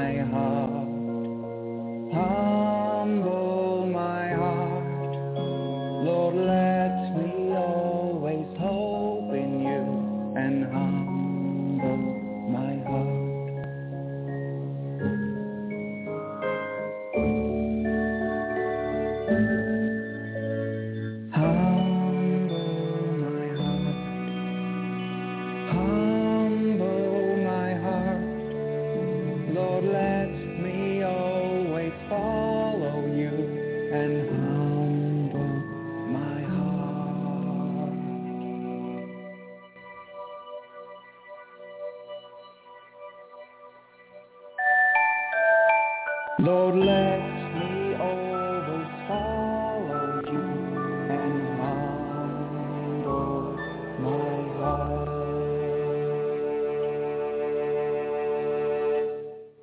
Praise God. Holy Lord Jesus, please cleanse and totally purify our hearts, our soul, our spirit, our mind, our flesh, and our record-keeping books in heaven and robe and gown in heaven with your precious blood and your holy fire. Dear Heavenly Father, we confess we are sinners.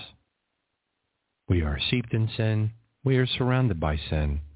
As King David said, my sin is always before me, and in sin my mother's conceived me. My mother conceived me.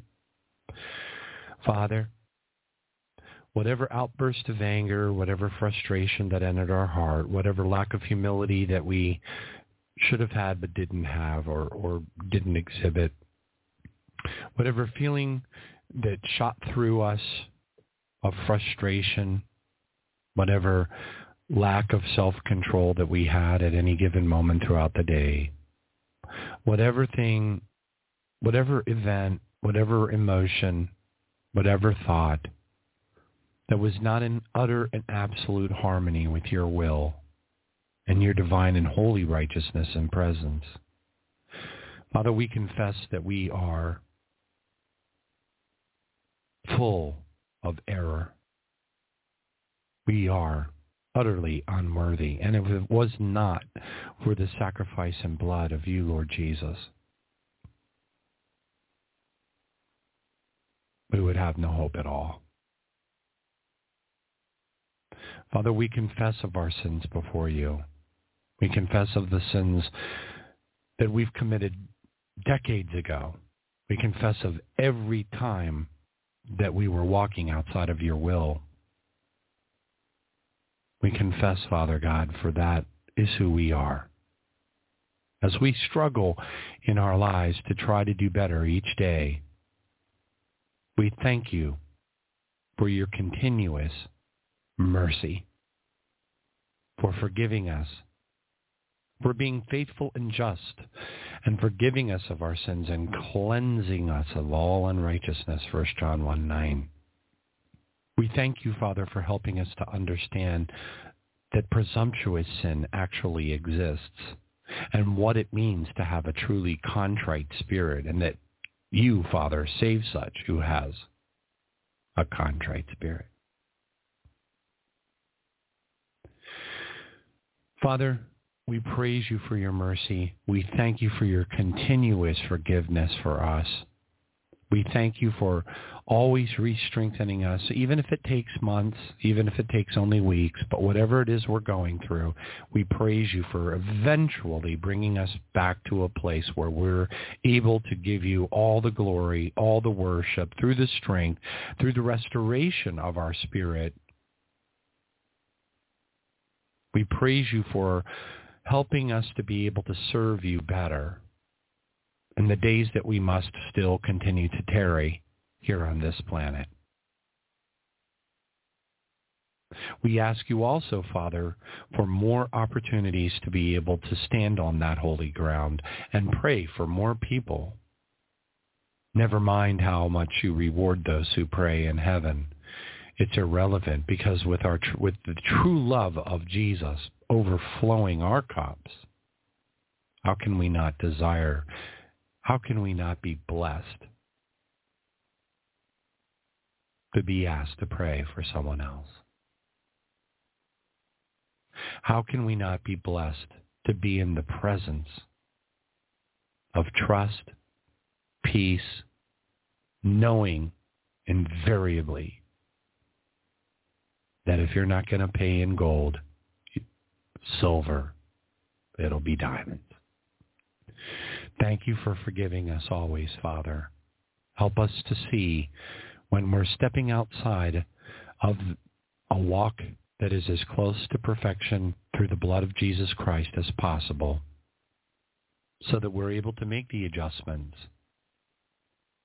and seek your forgiveness in a continuous cycle of sanctification that grows us up in you, so that we become more like our King.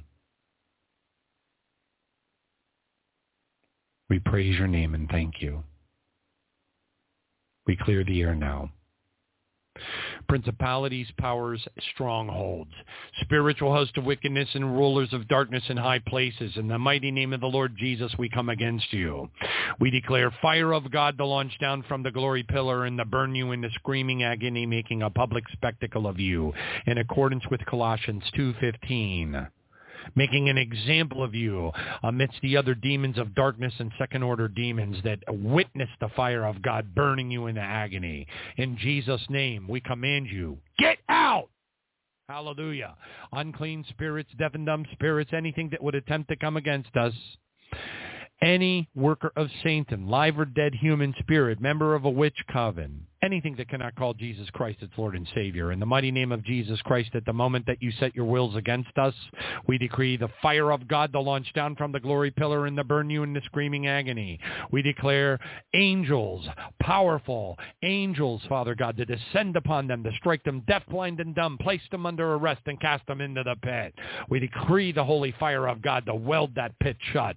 We declare the holy fire of God to permeate the pit and to burn them in the screaming and perpetual agony in the name of Jesus, making an example of them before the demons that would attempt to come against us or our loved ones in the future, in Jesus' name.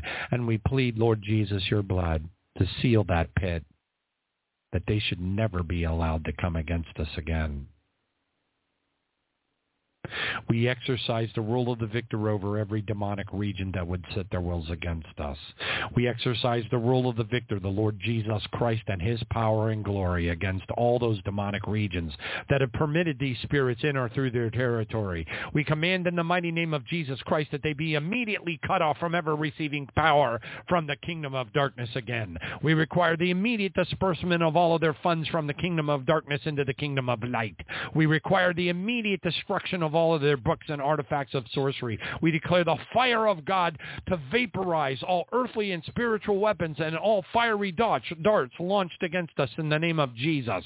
We require the immediate reversal of all their schemes, the cancellation of all of their assignments, the tearing up of all of their contracts and agreements in the name of Jesus. Penalties applied. We cast them into the pit and declare the fire of God to weld it shut and to permeate the pit and to burn them, making them an example before all of the evil that exists in the spiritual realm to come against us.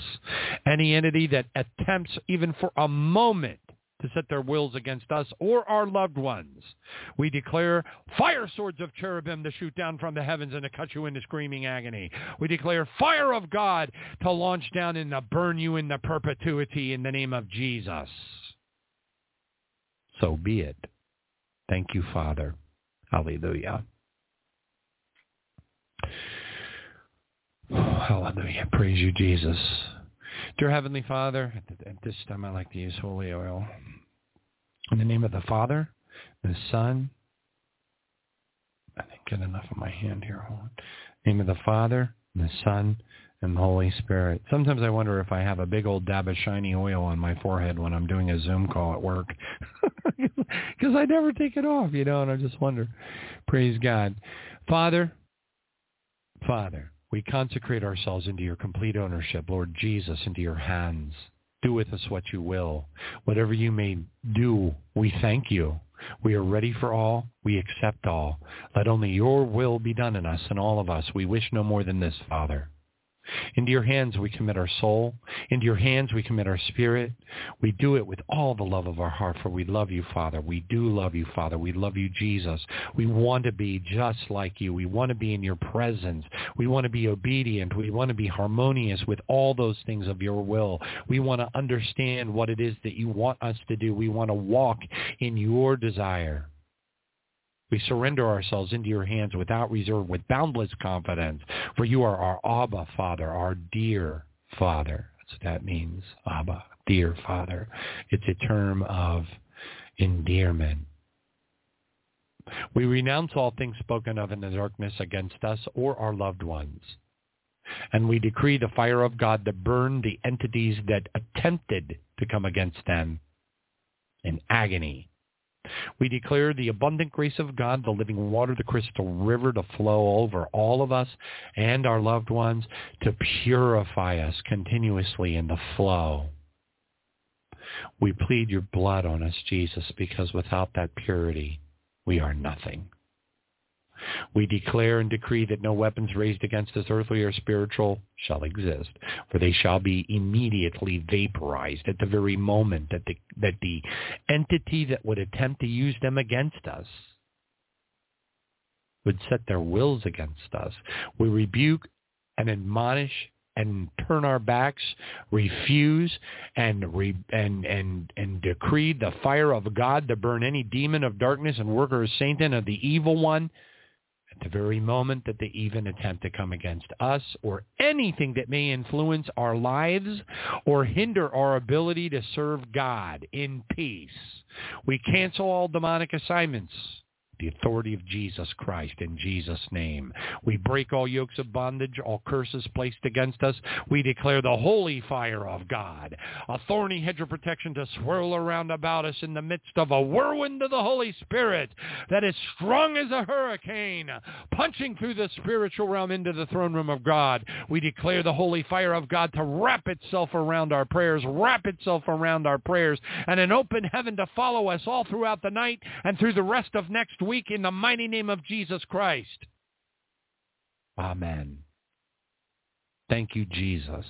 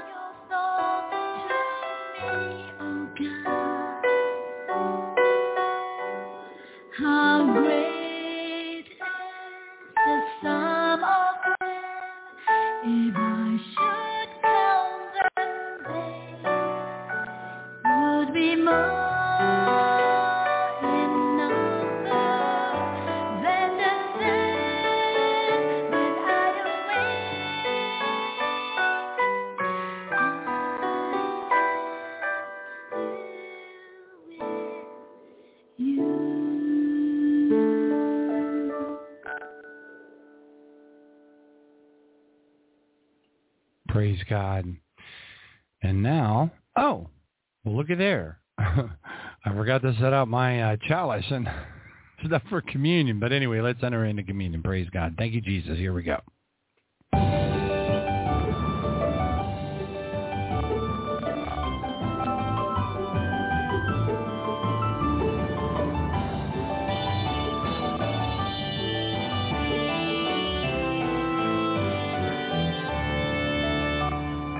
Disciples were seated about you at the eve of unleavened bread. You said, I've eagerly yearned for this supper, and that you'd suffer so his children could be fed. I can only imagine the silence in the room as you passed on the bread to be torn. They did not understand reach of his plan. In his love we were told to rejoice, not to mourn. So we gather remembering the glory of the Lamb, the one who was slain for the seed of Abraham. As we long for your coming, we imagine the feast, the King and his bride. When our waiting has ceased, you arose and went back up to heaven to plead to the heavenly courts. You lifted the cup of forgiveness. It was paid, it was done. You had covered the cost, and I can only imagine the thunderous sound as though heaven exploded in cheers. We were freed from our chains. All that remains is to never give in. We are destined to win. So we gather remembering the healer of our soul, destroyer of death, the Lord over all, the light in our armor, the edge of our sword, the King of all kings, and the Lord of all lords.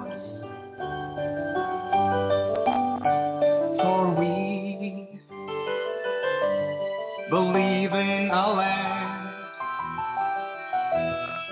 all of creation, restored by his hand. Eternity, all is revealed. By the time we remember, all scars will be healed.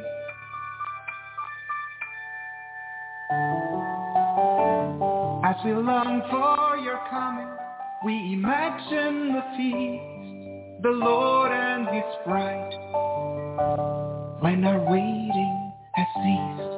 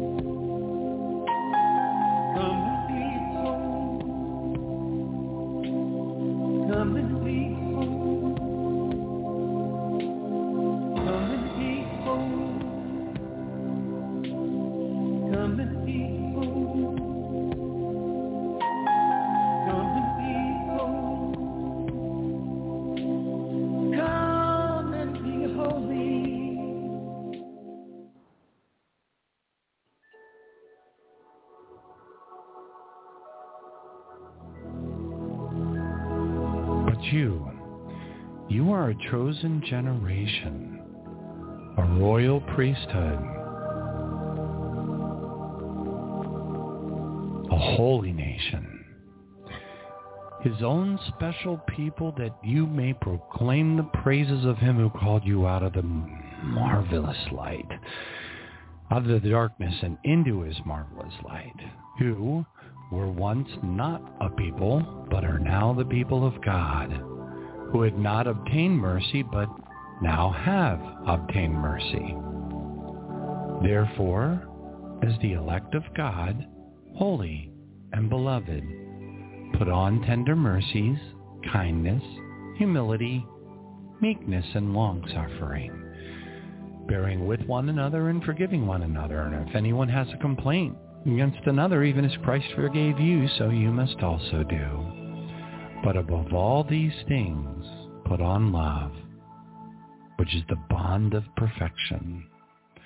And let the peace of God rule in your hearts, to which you were also called in one body, and be thankful.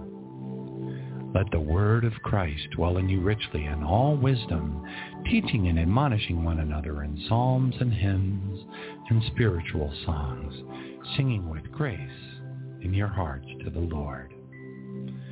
And finally, brethren, whatever things are true, whatever things are noble, whatever things are just, whatever things are pure, whatever things are lovely, whatever things are of a good report, if there is any virtue, if there is anything praiseworthy, meditate on these things. He, Jesus, went a little further, and he fell on his face and prayed, saying, O my Father, if it is possible, let this cup pass from me. Nevertheless, not as I will, but as you will. Matthew 26:39. God was manifested in the flesh, justified in the Spirit, seen by the angels, preached amongst the Gentiles, and believed upon in the world, received up into glory. 1 Timothy 3:16. We pray for purification based upon Psalm 51:1 through 14.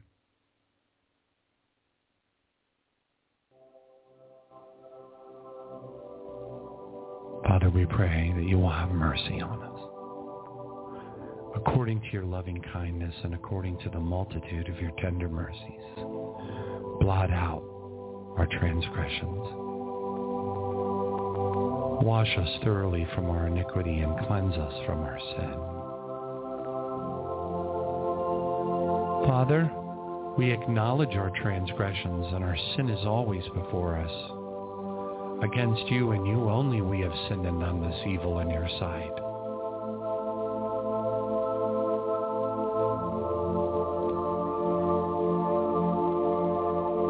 Father, behold, we were brought forth in iniquity, and in sin our mothers conceived us.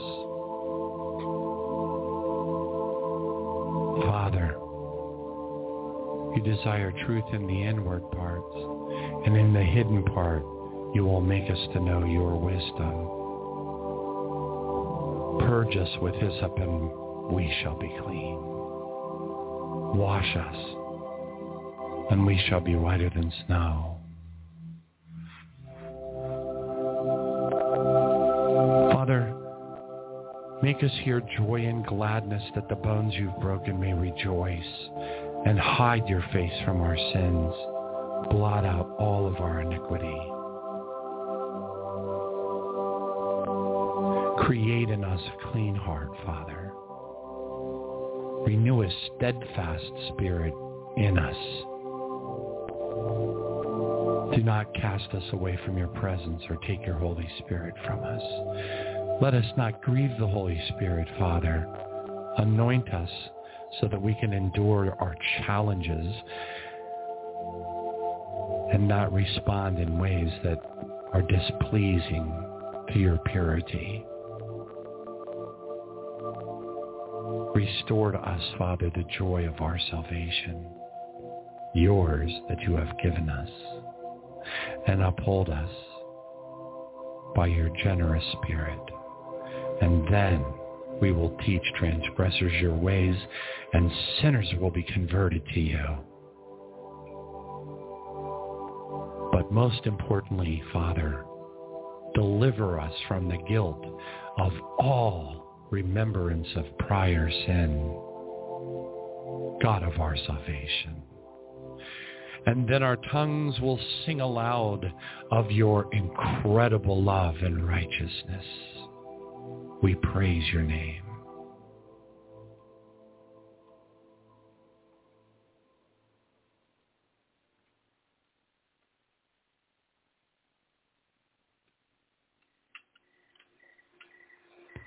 The Lord's Supper, Holy Communion.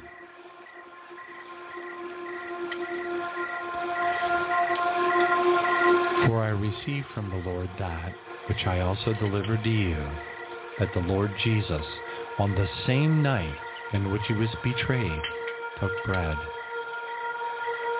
And when he had given thanks, he broke it and said, "Take, eat. This is my body, which is broken for you. Do this in remembrance of me."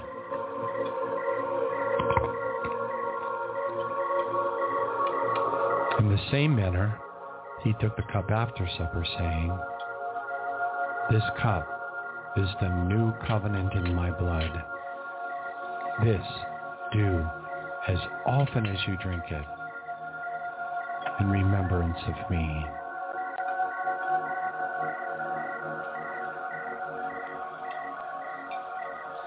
For as often as you eat of this bread and drink of this cup, you proclaim the Lord's death until he comes. Ani, Ladodi, Vadodi Li. I am my beloved's, and my beloved is mine.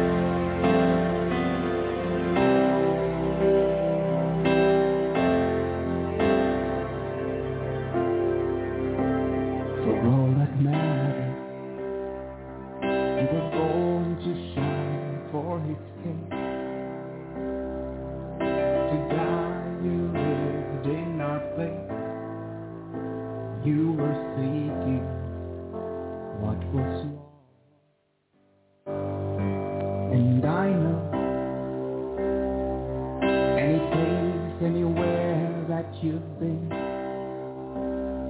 You were bound to live without sin, regardless of the cost.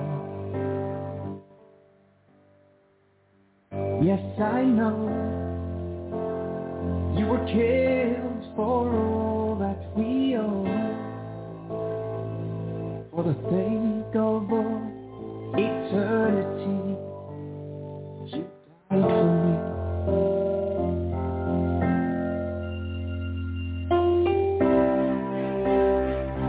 There was life wherever you touched.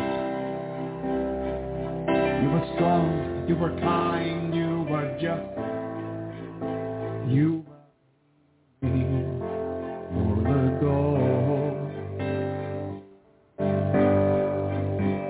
and you were smiling, always strong and secure through your word, like a shepherd guiding his herd, giving shelter to the soul. 'Cause I know that your word holds power to grow. Through your spirit and serenity, you speak to me.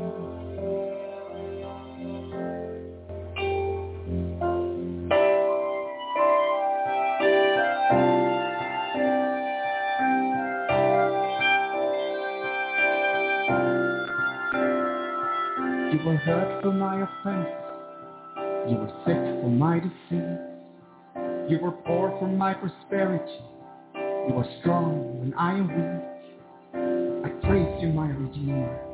I praise you, Majesty. You were left by God Almighty to always be with me. And I know I will never be alone.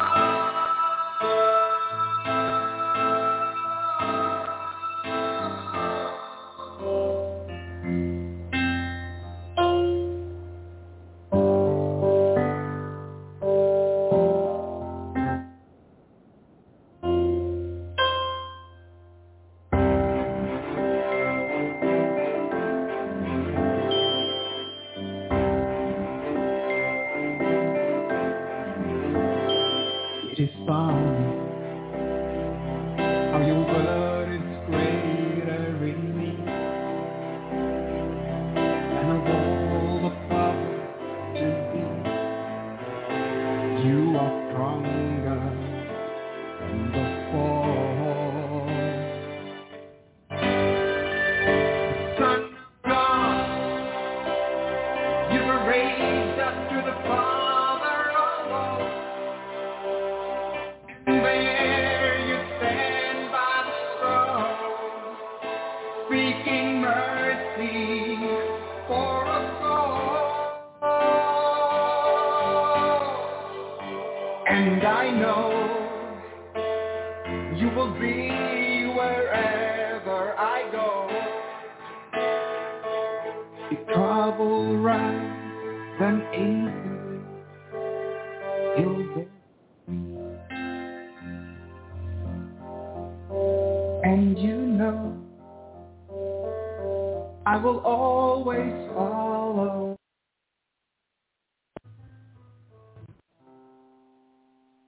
To spread the word, to be a speaker of truth.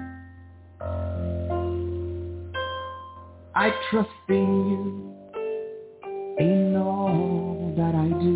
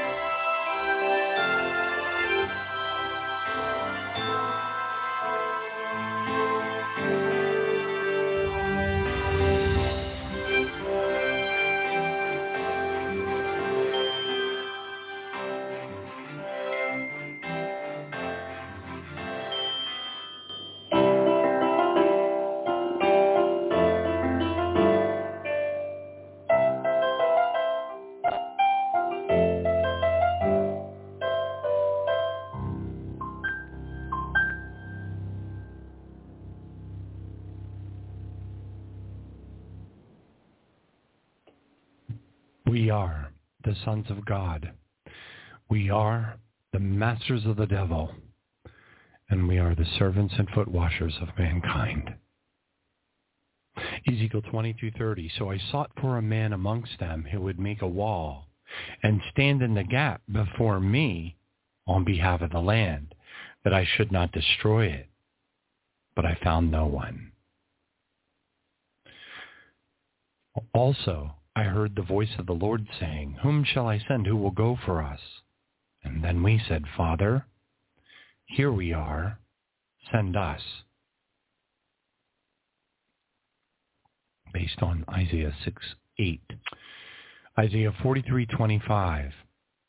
I, even I, am he who blots out your transgressions for my own sake, and I will not remember your sins. Put me in remembrance, and let us contend together. State your case, that you may be acquitted. John 14:12-14. Most assuredly I say to you, he who believes in me, the works that I do, he will do also. And greater works than these will he do, because I go unto my Father. And whatever you ask in my name, that I will do, that the Father may be glorified in the Son. If you ask anything in my name, I will do it, that the Father may be glorified in the Son. Ephesians 3:20. Now to him who is able to do exceedingly abundantly above all that we ask or think, according to the power that works in us. To him be glory in the church by Christ Jesus to all generations forever and ever. Amen. According to the power that works in us. This whole verse is about the power that works in us. See, most people that would read it would be like, oh, that's all about Jesus. No, it's actually not. It's using Jesus. It's holding Jesus up as an example of the power that works in us. Praise God. 1 John 3:8. For this purpose the Son of God was manifested, that he might destroy the works of the devil.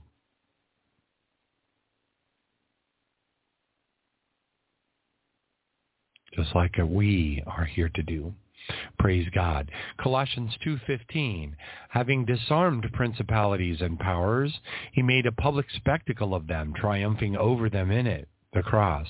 This is one that I like to use and weave into my prayers, because remember, we the sword of the Spirit is the official offensive weapon of our armor. Now, well, anyway, so I could go into a big, long diatribe about all of that. But the key is that Jesus is the Word. And the Word of God is living and powerful and sharper than any two-edged sword, piercing under the division of soul and spirit, bone and marrow. It is the discerner of thoughts and intents of the heart. That, when you put that all together and you understand the sword of the Spirit is the Word, then by using the Word, you're actually using the sword of the armor of God as an offensive weapon against the demons of dark, which of course is a very powerful thing to do, very powerful. Which is why Jesus fought back with Satan by quoting Scripture and outdoing him. Praise God. Intensified prevailing prayer. Intensified prevailing prayer is God's ordained law and method for implementing his redemptive plan in this age until Jesus returns. It is the highest, the holiest, and the mightiest effort of which a child of God is capable. It's God's chosen way to bring heaven's power, heaven's resources, and heaven's angels into action upon the earth. Charles Spurgeon says, "He who knows how to overcome with God in prayer has heaven and earth at his disposal." Intensified prayer is clothed with the might of God himself. Written by author Wesley L. Duell, that's Duewel, and the name of the book is Mighty Prevailing Prayer. James 5:16b says, the effective fervent prayers of a righteous man avails much. Now, the two words effective and fervent are actually derived from one Greek word, but fervent still nevertheless has the meaning of having or displaying a passionate intensity. Impassioned, passionate, intense, vehement, ardent, sincere, fervid, and heartfelt. By the way, this aligns with, beautifully actually, with where our Heavenly Father said to King Hezekiah after he was given his death sentence, essentially, our Father said to King Hezekiah, I have seen your tears, and I will answer you, in 2 Kings 20, verse 5. And then there's the story about the testimony about the Salvation Army and General Booth, which is an amazing testimony that also supports it as well. Two of the ladies that were working for one of his largest operations in the United Kingdom were discouraged because they weren't saving enough souls. And he sent them a telegram, and it had two words in it: try tears. And within a couple of weeks, the place was overflowing.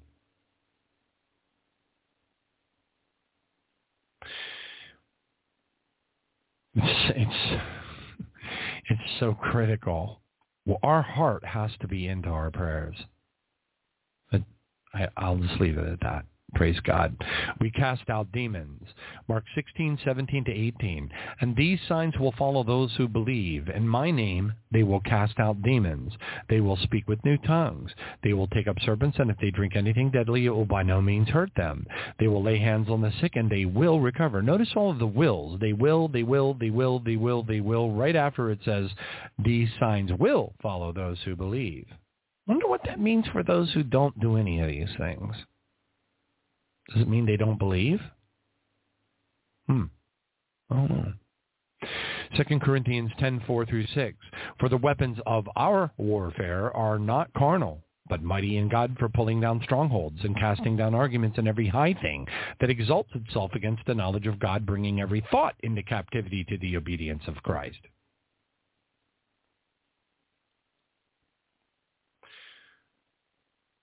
That's the most awesome anti-gun scripture in the entire universe.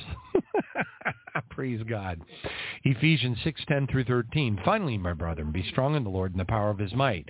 Put on the whole armor of God that you may be able to stand against the wiles of the devil. For we do not wrestle against flesh and blood, but against principalities, powers, against rulers of darkness of this age, against spiritual hosts of wickedness, and in high, or some say heavenly places. Therefore, take up the whole armor of God that you may be able to withstand in the evil day, and having done all, stand.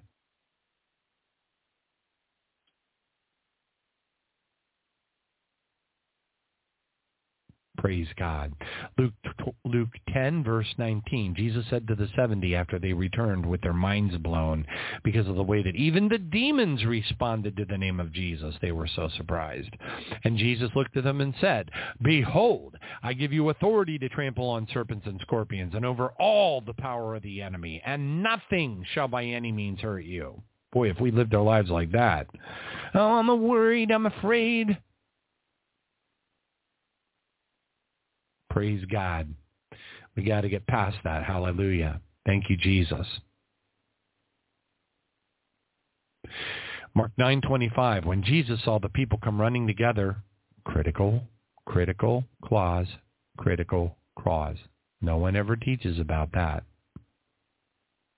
When Jesus saw the people come running together, he rebuked the unclean spirit, saying to it, deaf and dumb spirit, I command you, come out of him and enter him no more.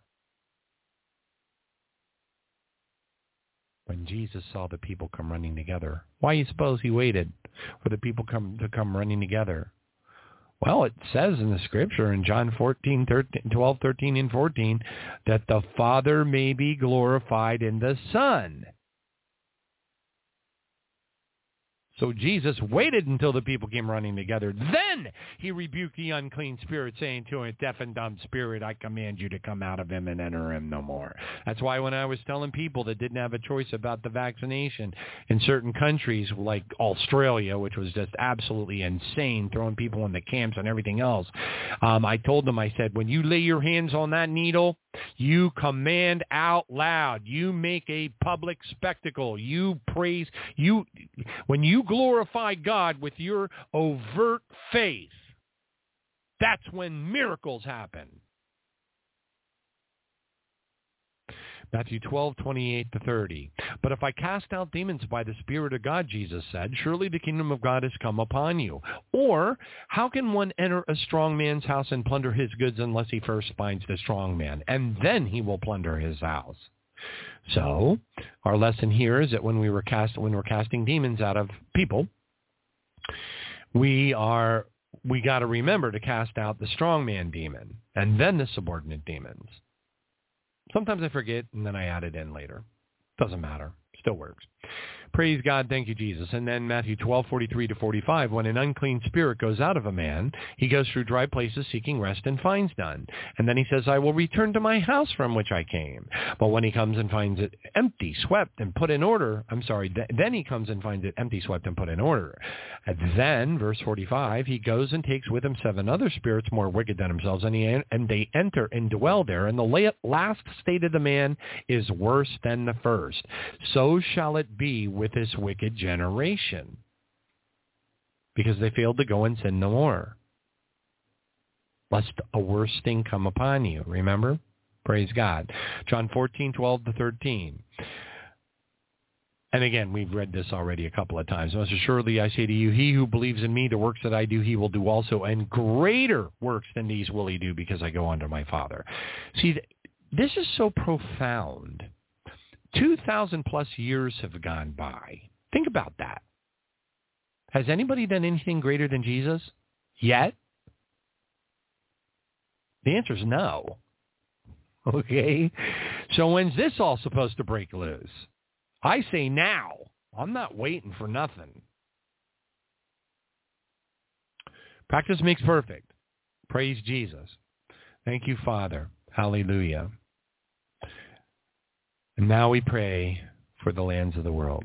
And real quick, since we have a little bit of extra time, 25 minutes left, and we got plenty of time to cover a lot of territory, remember that we are standing in the gap before God on behalf of the land. Now, granted, we're not worried about the land being destroyed like Sodom and Gomorrah, so that part of the scripture isn't directly relevant.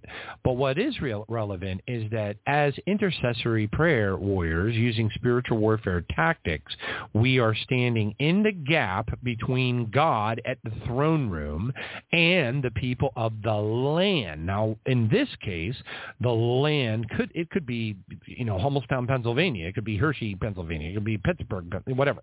It could be America. It could be Paraguay. It could be Mauritius. It could be all of Africa.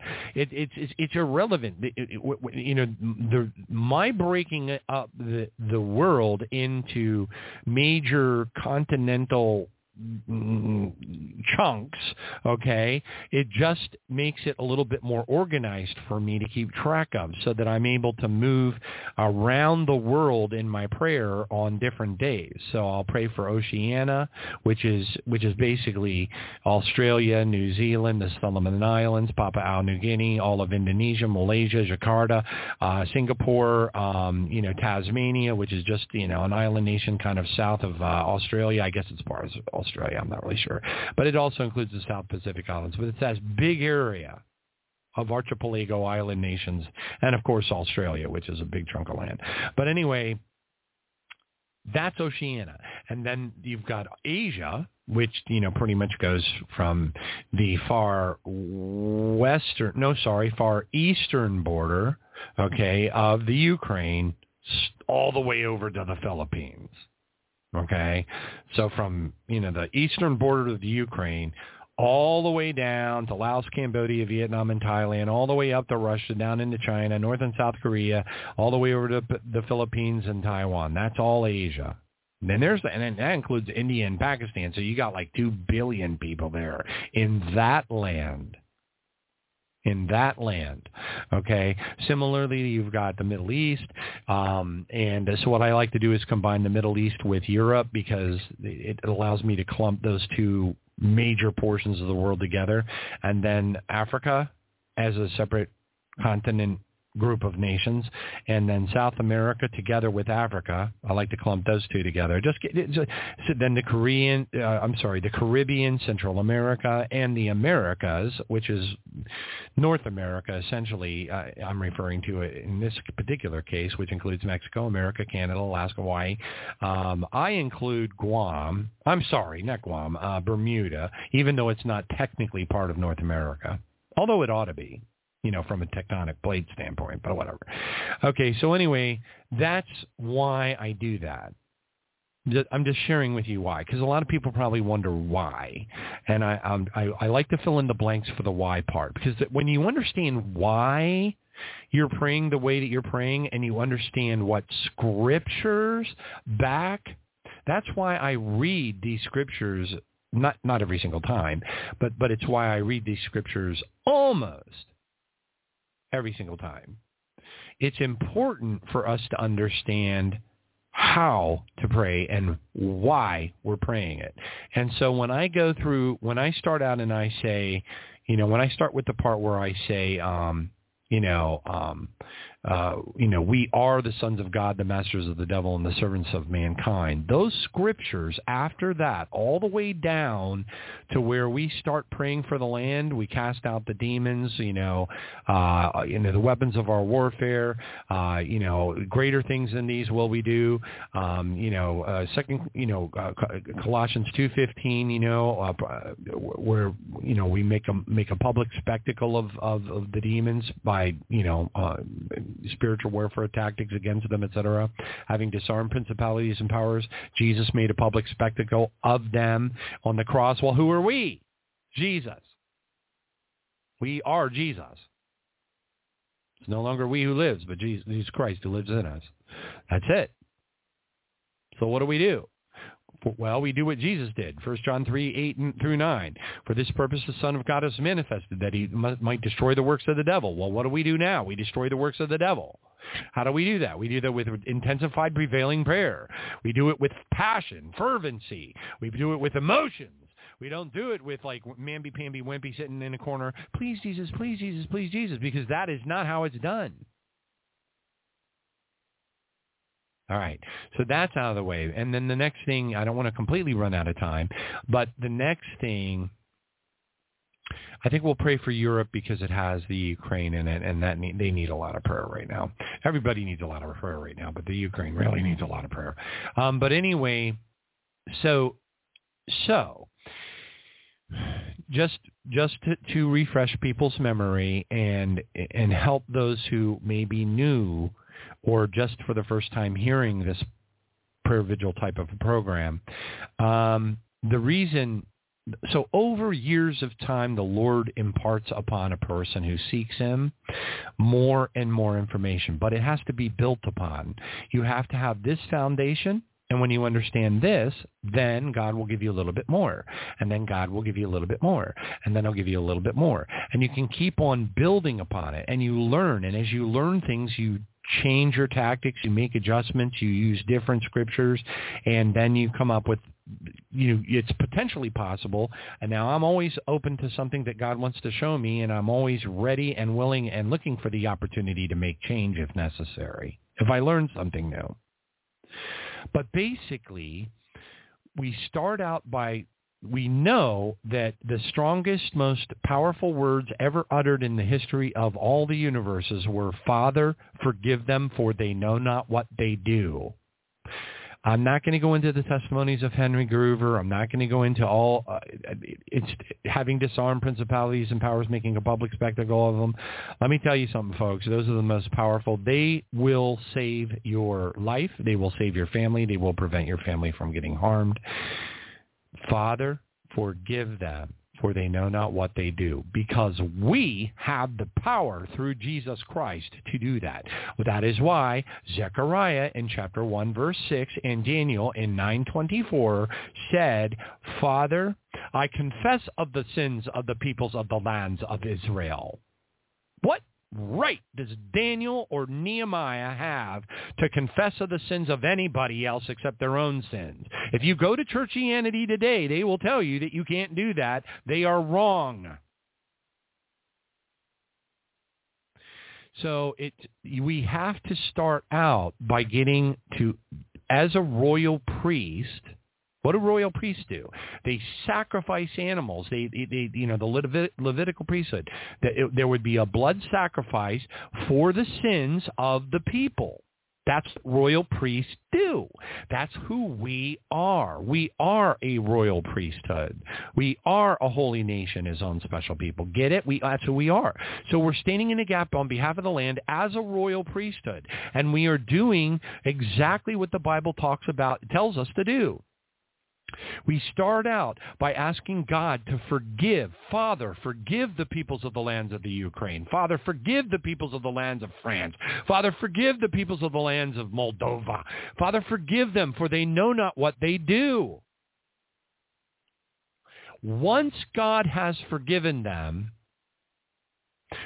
now the demons of darkness do not have a legal right. Courts of heaven. Courts of heaven. Think courts of heaven. Their legal right has been removed. They can no longer stay inside the person or the people of the land. You've disarmed them because you've taken away their legal right to stay there. Their legal right is given to them by virtue of sin, by virtue of generational and bloodline curses, by virtue of all the things that we absolve them of as a royal priesthood. We're doing it for them as a royal priesthood so that the demons have no legal right to stay inside them.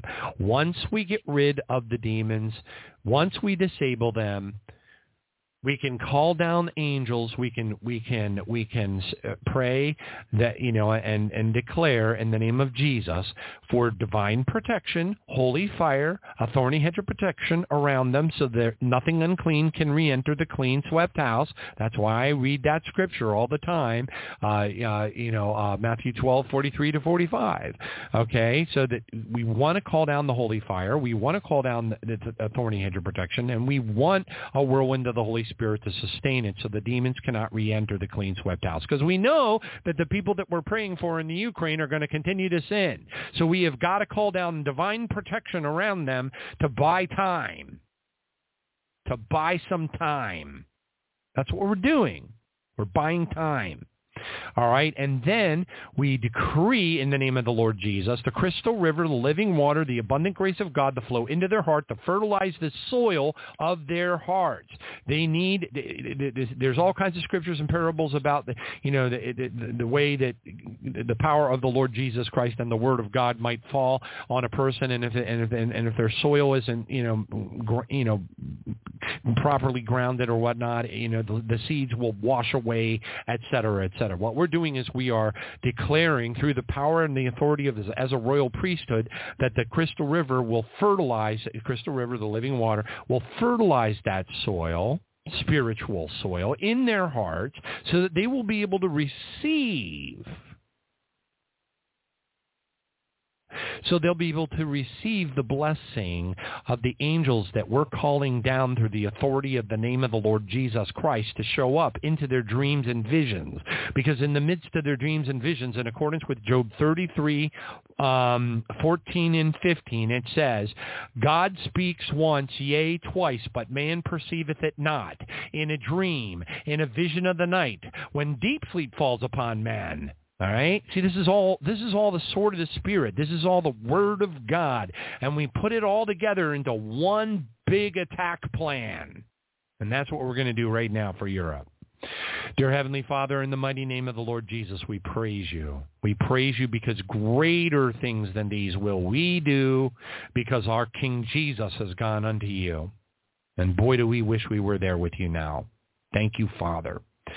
Dear Heavenly Father, we hold up before you a golden cup of forgiveness. It's symbolic, Father. We hold it up before you and we ask you, please, Father, forgive the peoples of the lands of Europe, from all the way from the western sides of Ireland to the eastern sides of the east of the Donbass in the Ukraine, from the northern sides of Norway to the southern sides of Cyprus, and all lands in between, all across Europe. Father, we pray in Jesus' name, forgive them, Father, for they know not what they do.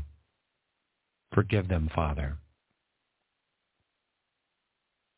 For, Father, as a royal priesthood, as Nehemiah did, as Daniel did, we confess of their sins before thee, Father. We confess of the sins of their first fathers and their fathers' fathers until before there was time. We break all yokes of bondage. We renounce all things spoken of in the darkness against them. We break all generational and bloodline curses throughout every branch of their family trees until before there was time. They are broken in Jesus' name and have no power over them at all. We part the spiritual realm as the Red Sea above the lands of Europe now in the name of the Lord Jesus Christ, for safe passage for heaven's angels, heaven's resources, and heaven's power to move unhindered and freely into the lands of Europe in Jesus' name. Principalities, powers, and strongholds, spiritual host of wickedness and rulers of darkness in high places above the lands of Europe, we come against you. In the mighty name of the Lord Jesus and by the blood of the Lamb of God, we decree fire swords of cherubim to be shot down from the heavens and to cut you into pieces. We declare fire of God to launch down from the glory pillar and to burn you into screaming agony, making a public spectacle of you and an example of you amongst all the demons of darkness, scattering the darkness in all directions in the mighty name of Jesus Christ. And we declare in Jesus' name, hundreds of trillions, an innumerable company of angels of war to descend upon thee and to cut you into pieces and to wage war against you such as never been seen since before there was time. In Jesus' name, hallelujah. Unclean spirits, deaf and dumb spirits, anything that cannot call Jesus its Lord and Savior, binding or hindering the hearts and the minds of the lost peoples across all of the lands of Europe. Every single person, the good and the bad. Demons of darkness, we release you now. You have no legal right to stay there. Strong men, come forth. Subordinate spirits, come out now. We declare hundreds of trillions of legions of warrior angels to descend upon you, archangels to follow, to strike you deaf, blind, and dumb, place you under arrest, and cast you into the pit. We declare the fire of God to weld the pit shut. We decree the holy fire of God to permeate the pit and to burn you into screaming agony where you stand. And Lord Jesus, we plead your blood upon that pit to seal it, for only the Lamb of God can break the seals. Thank you, Jesus. Thank you for this time. We praise you. Father, we declare the crystal river, the living water, your abundant grace to flow freely into their hearts, their minds, their soul, their body, their spirit, Father God, to anoint them, to fertilize the soil therein, that they shall receive the seeds of these prayers. These prayers will bear fruit, and the fruit will remain in accordance with John 15:16. In Jesus' name. And Father, we pray, please, send down an innumerable company of angels of light and love, and Lord Jesus, your presence, to flow across all of those countries, all of those towns, all of those boroughs, all of those nation states, all of the war-torn parts of those lands, Father, to touch people in dreams and visions, to give them hope, Lord God. Lord Jesus, we pray that you will raise your hand to them in visions and dreams of the night and call them by their name. Call them by their name. Introduce yourself to them. We pray, Father, in Jesus' name for angels to flow freely across all of those lands and touch people in all those countries.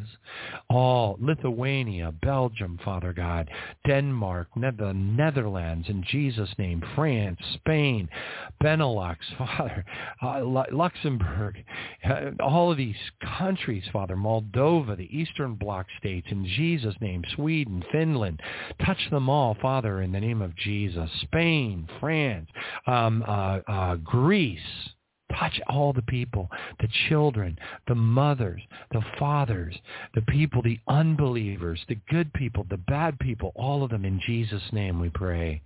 Your anointing, your love, and your light, the presence of an innumerable company of angels. In Jesus' name we pray. Father, that your will be done on earth as it is in heaven. Hallowed and holy is your name. Thank you, Lord, for everything. For everything.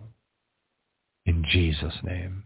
God bless you all. We will see you next Friday, Lord willing. Praise your name, Jesus. Thank you, Father. Thank you all for joining us tonight. May you be blessed, anointed, tenfold anointing in the name of Jesus. Prosperity, but not in the form of money. Prosperity in the form of blessings from on high. The Lord bless you and keep you. The Lord make his face to shine upon you and be gracious unto you. The Lord our Father God lift his countenance upon you and give you peace.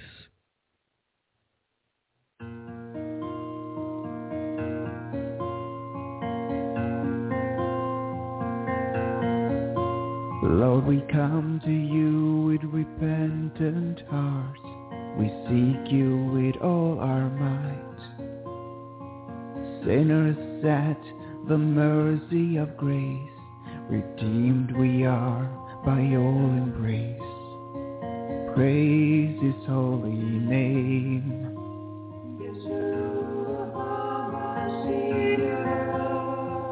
Praise the King of Kings.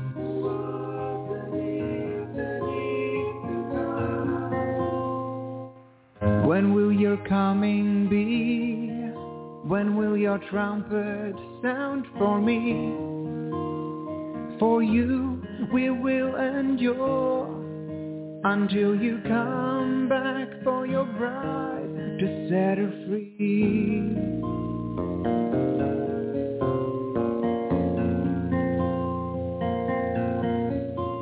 Write our names in your book of life.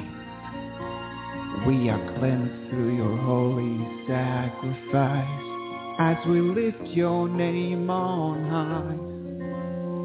Renew our mind, renew our soul, remove the scars from our past and deem us righteous. We rebuke all deceptive lies. When will your coming be? When will your trumpet sound for me? Till then we will endure. We are the branches on the living tree. When will your coming be? When will your trumpet sound for me? Till then we will endure. Until you come back for your bride to set her free.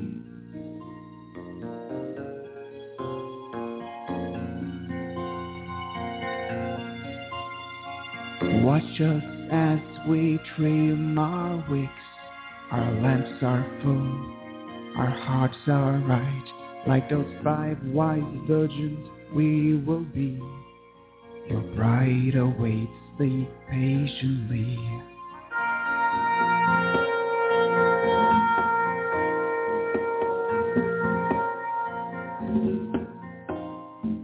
Longing for that blessed sound, the dead will rise, the churches gather, we're praying that we're worthy, Lord, to join our family.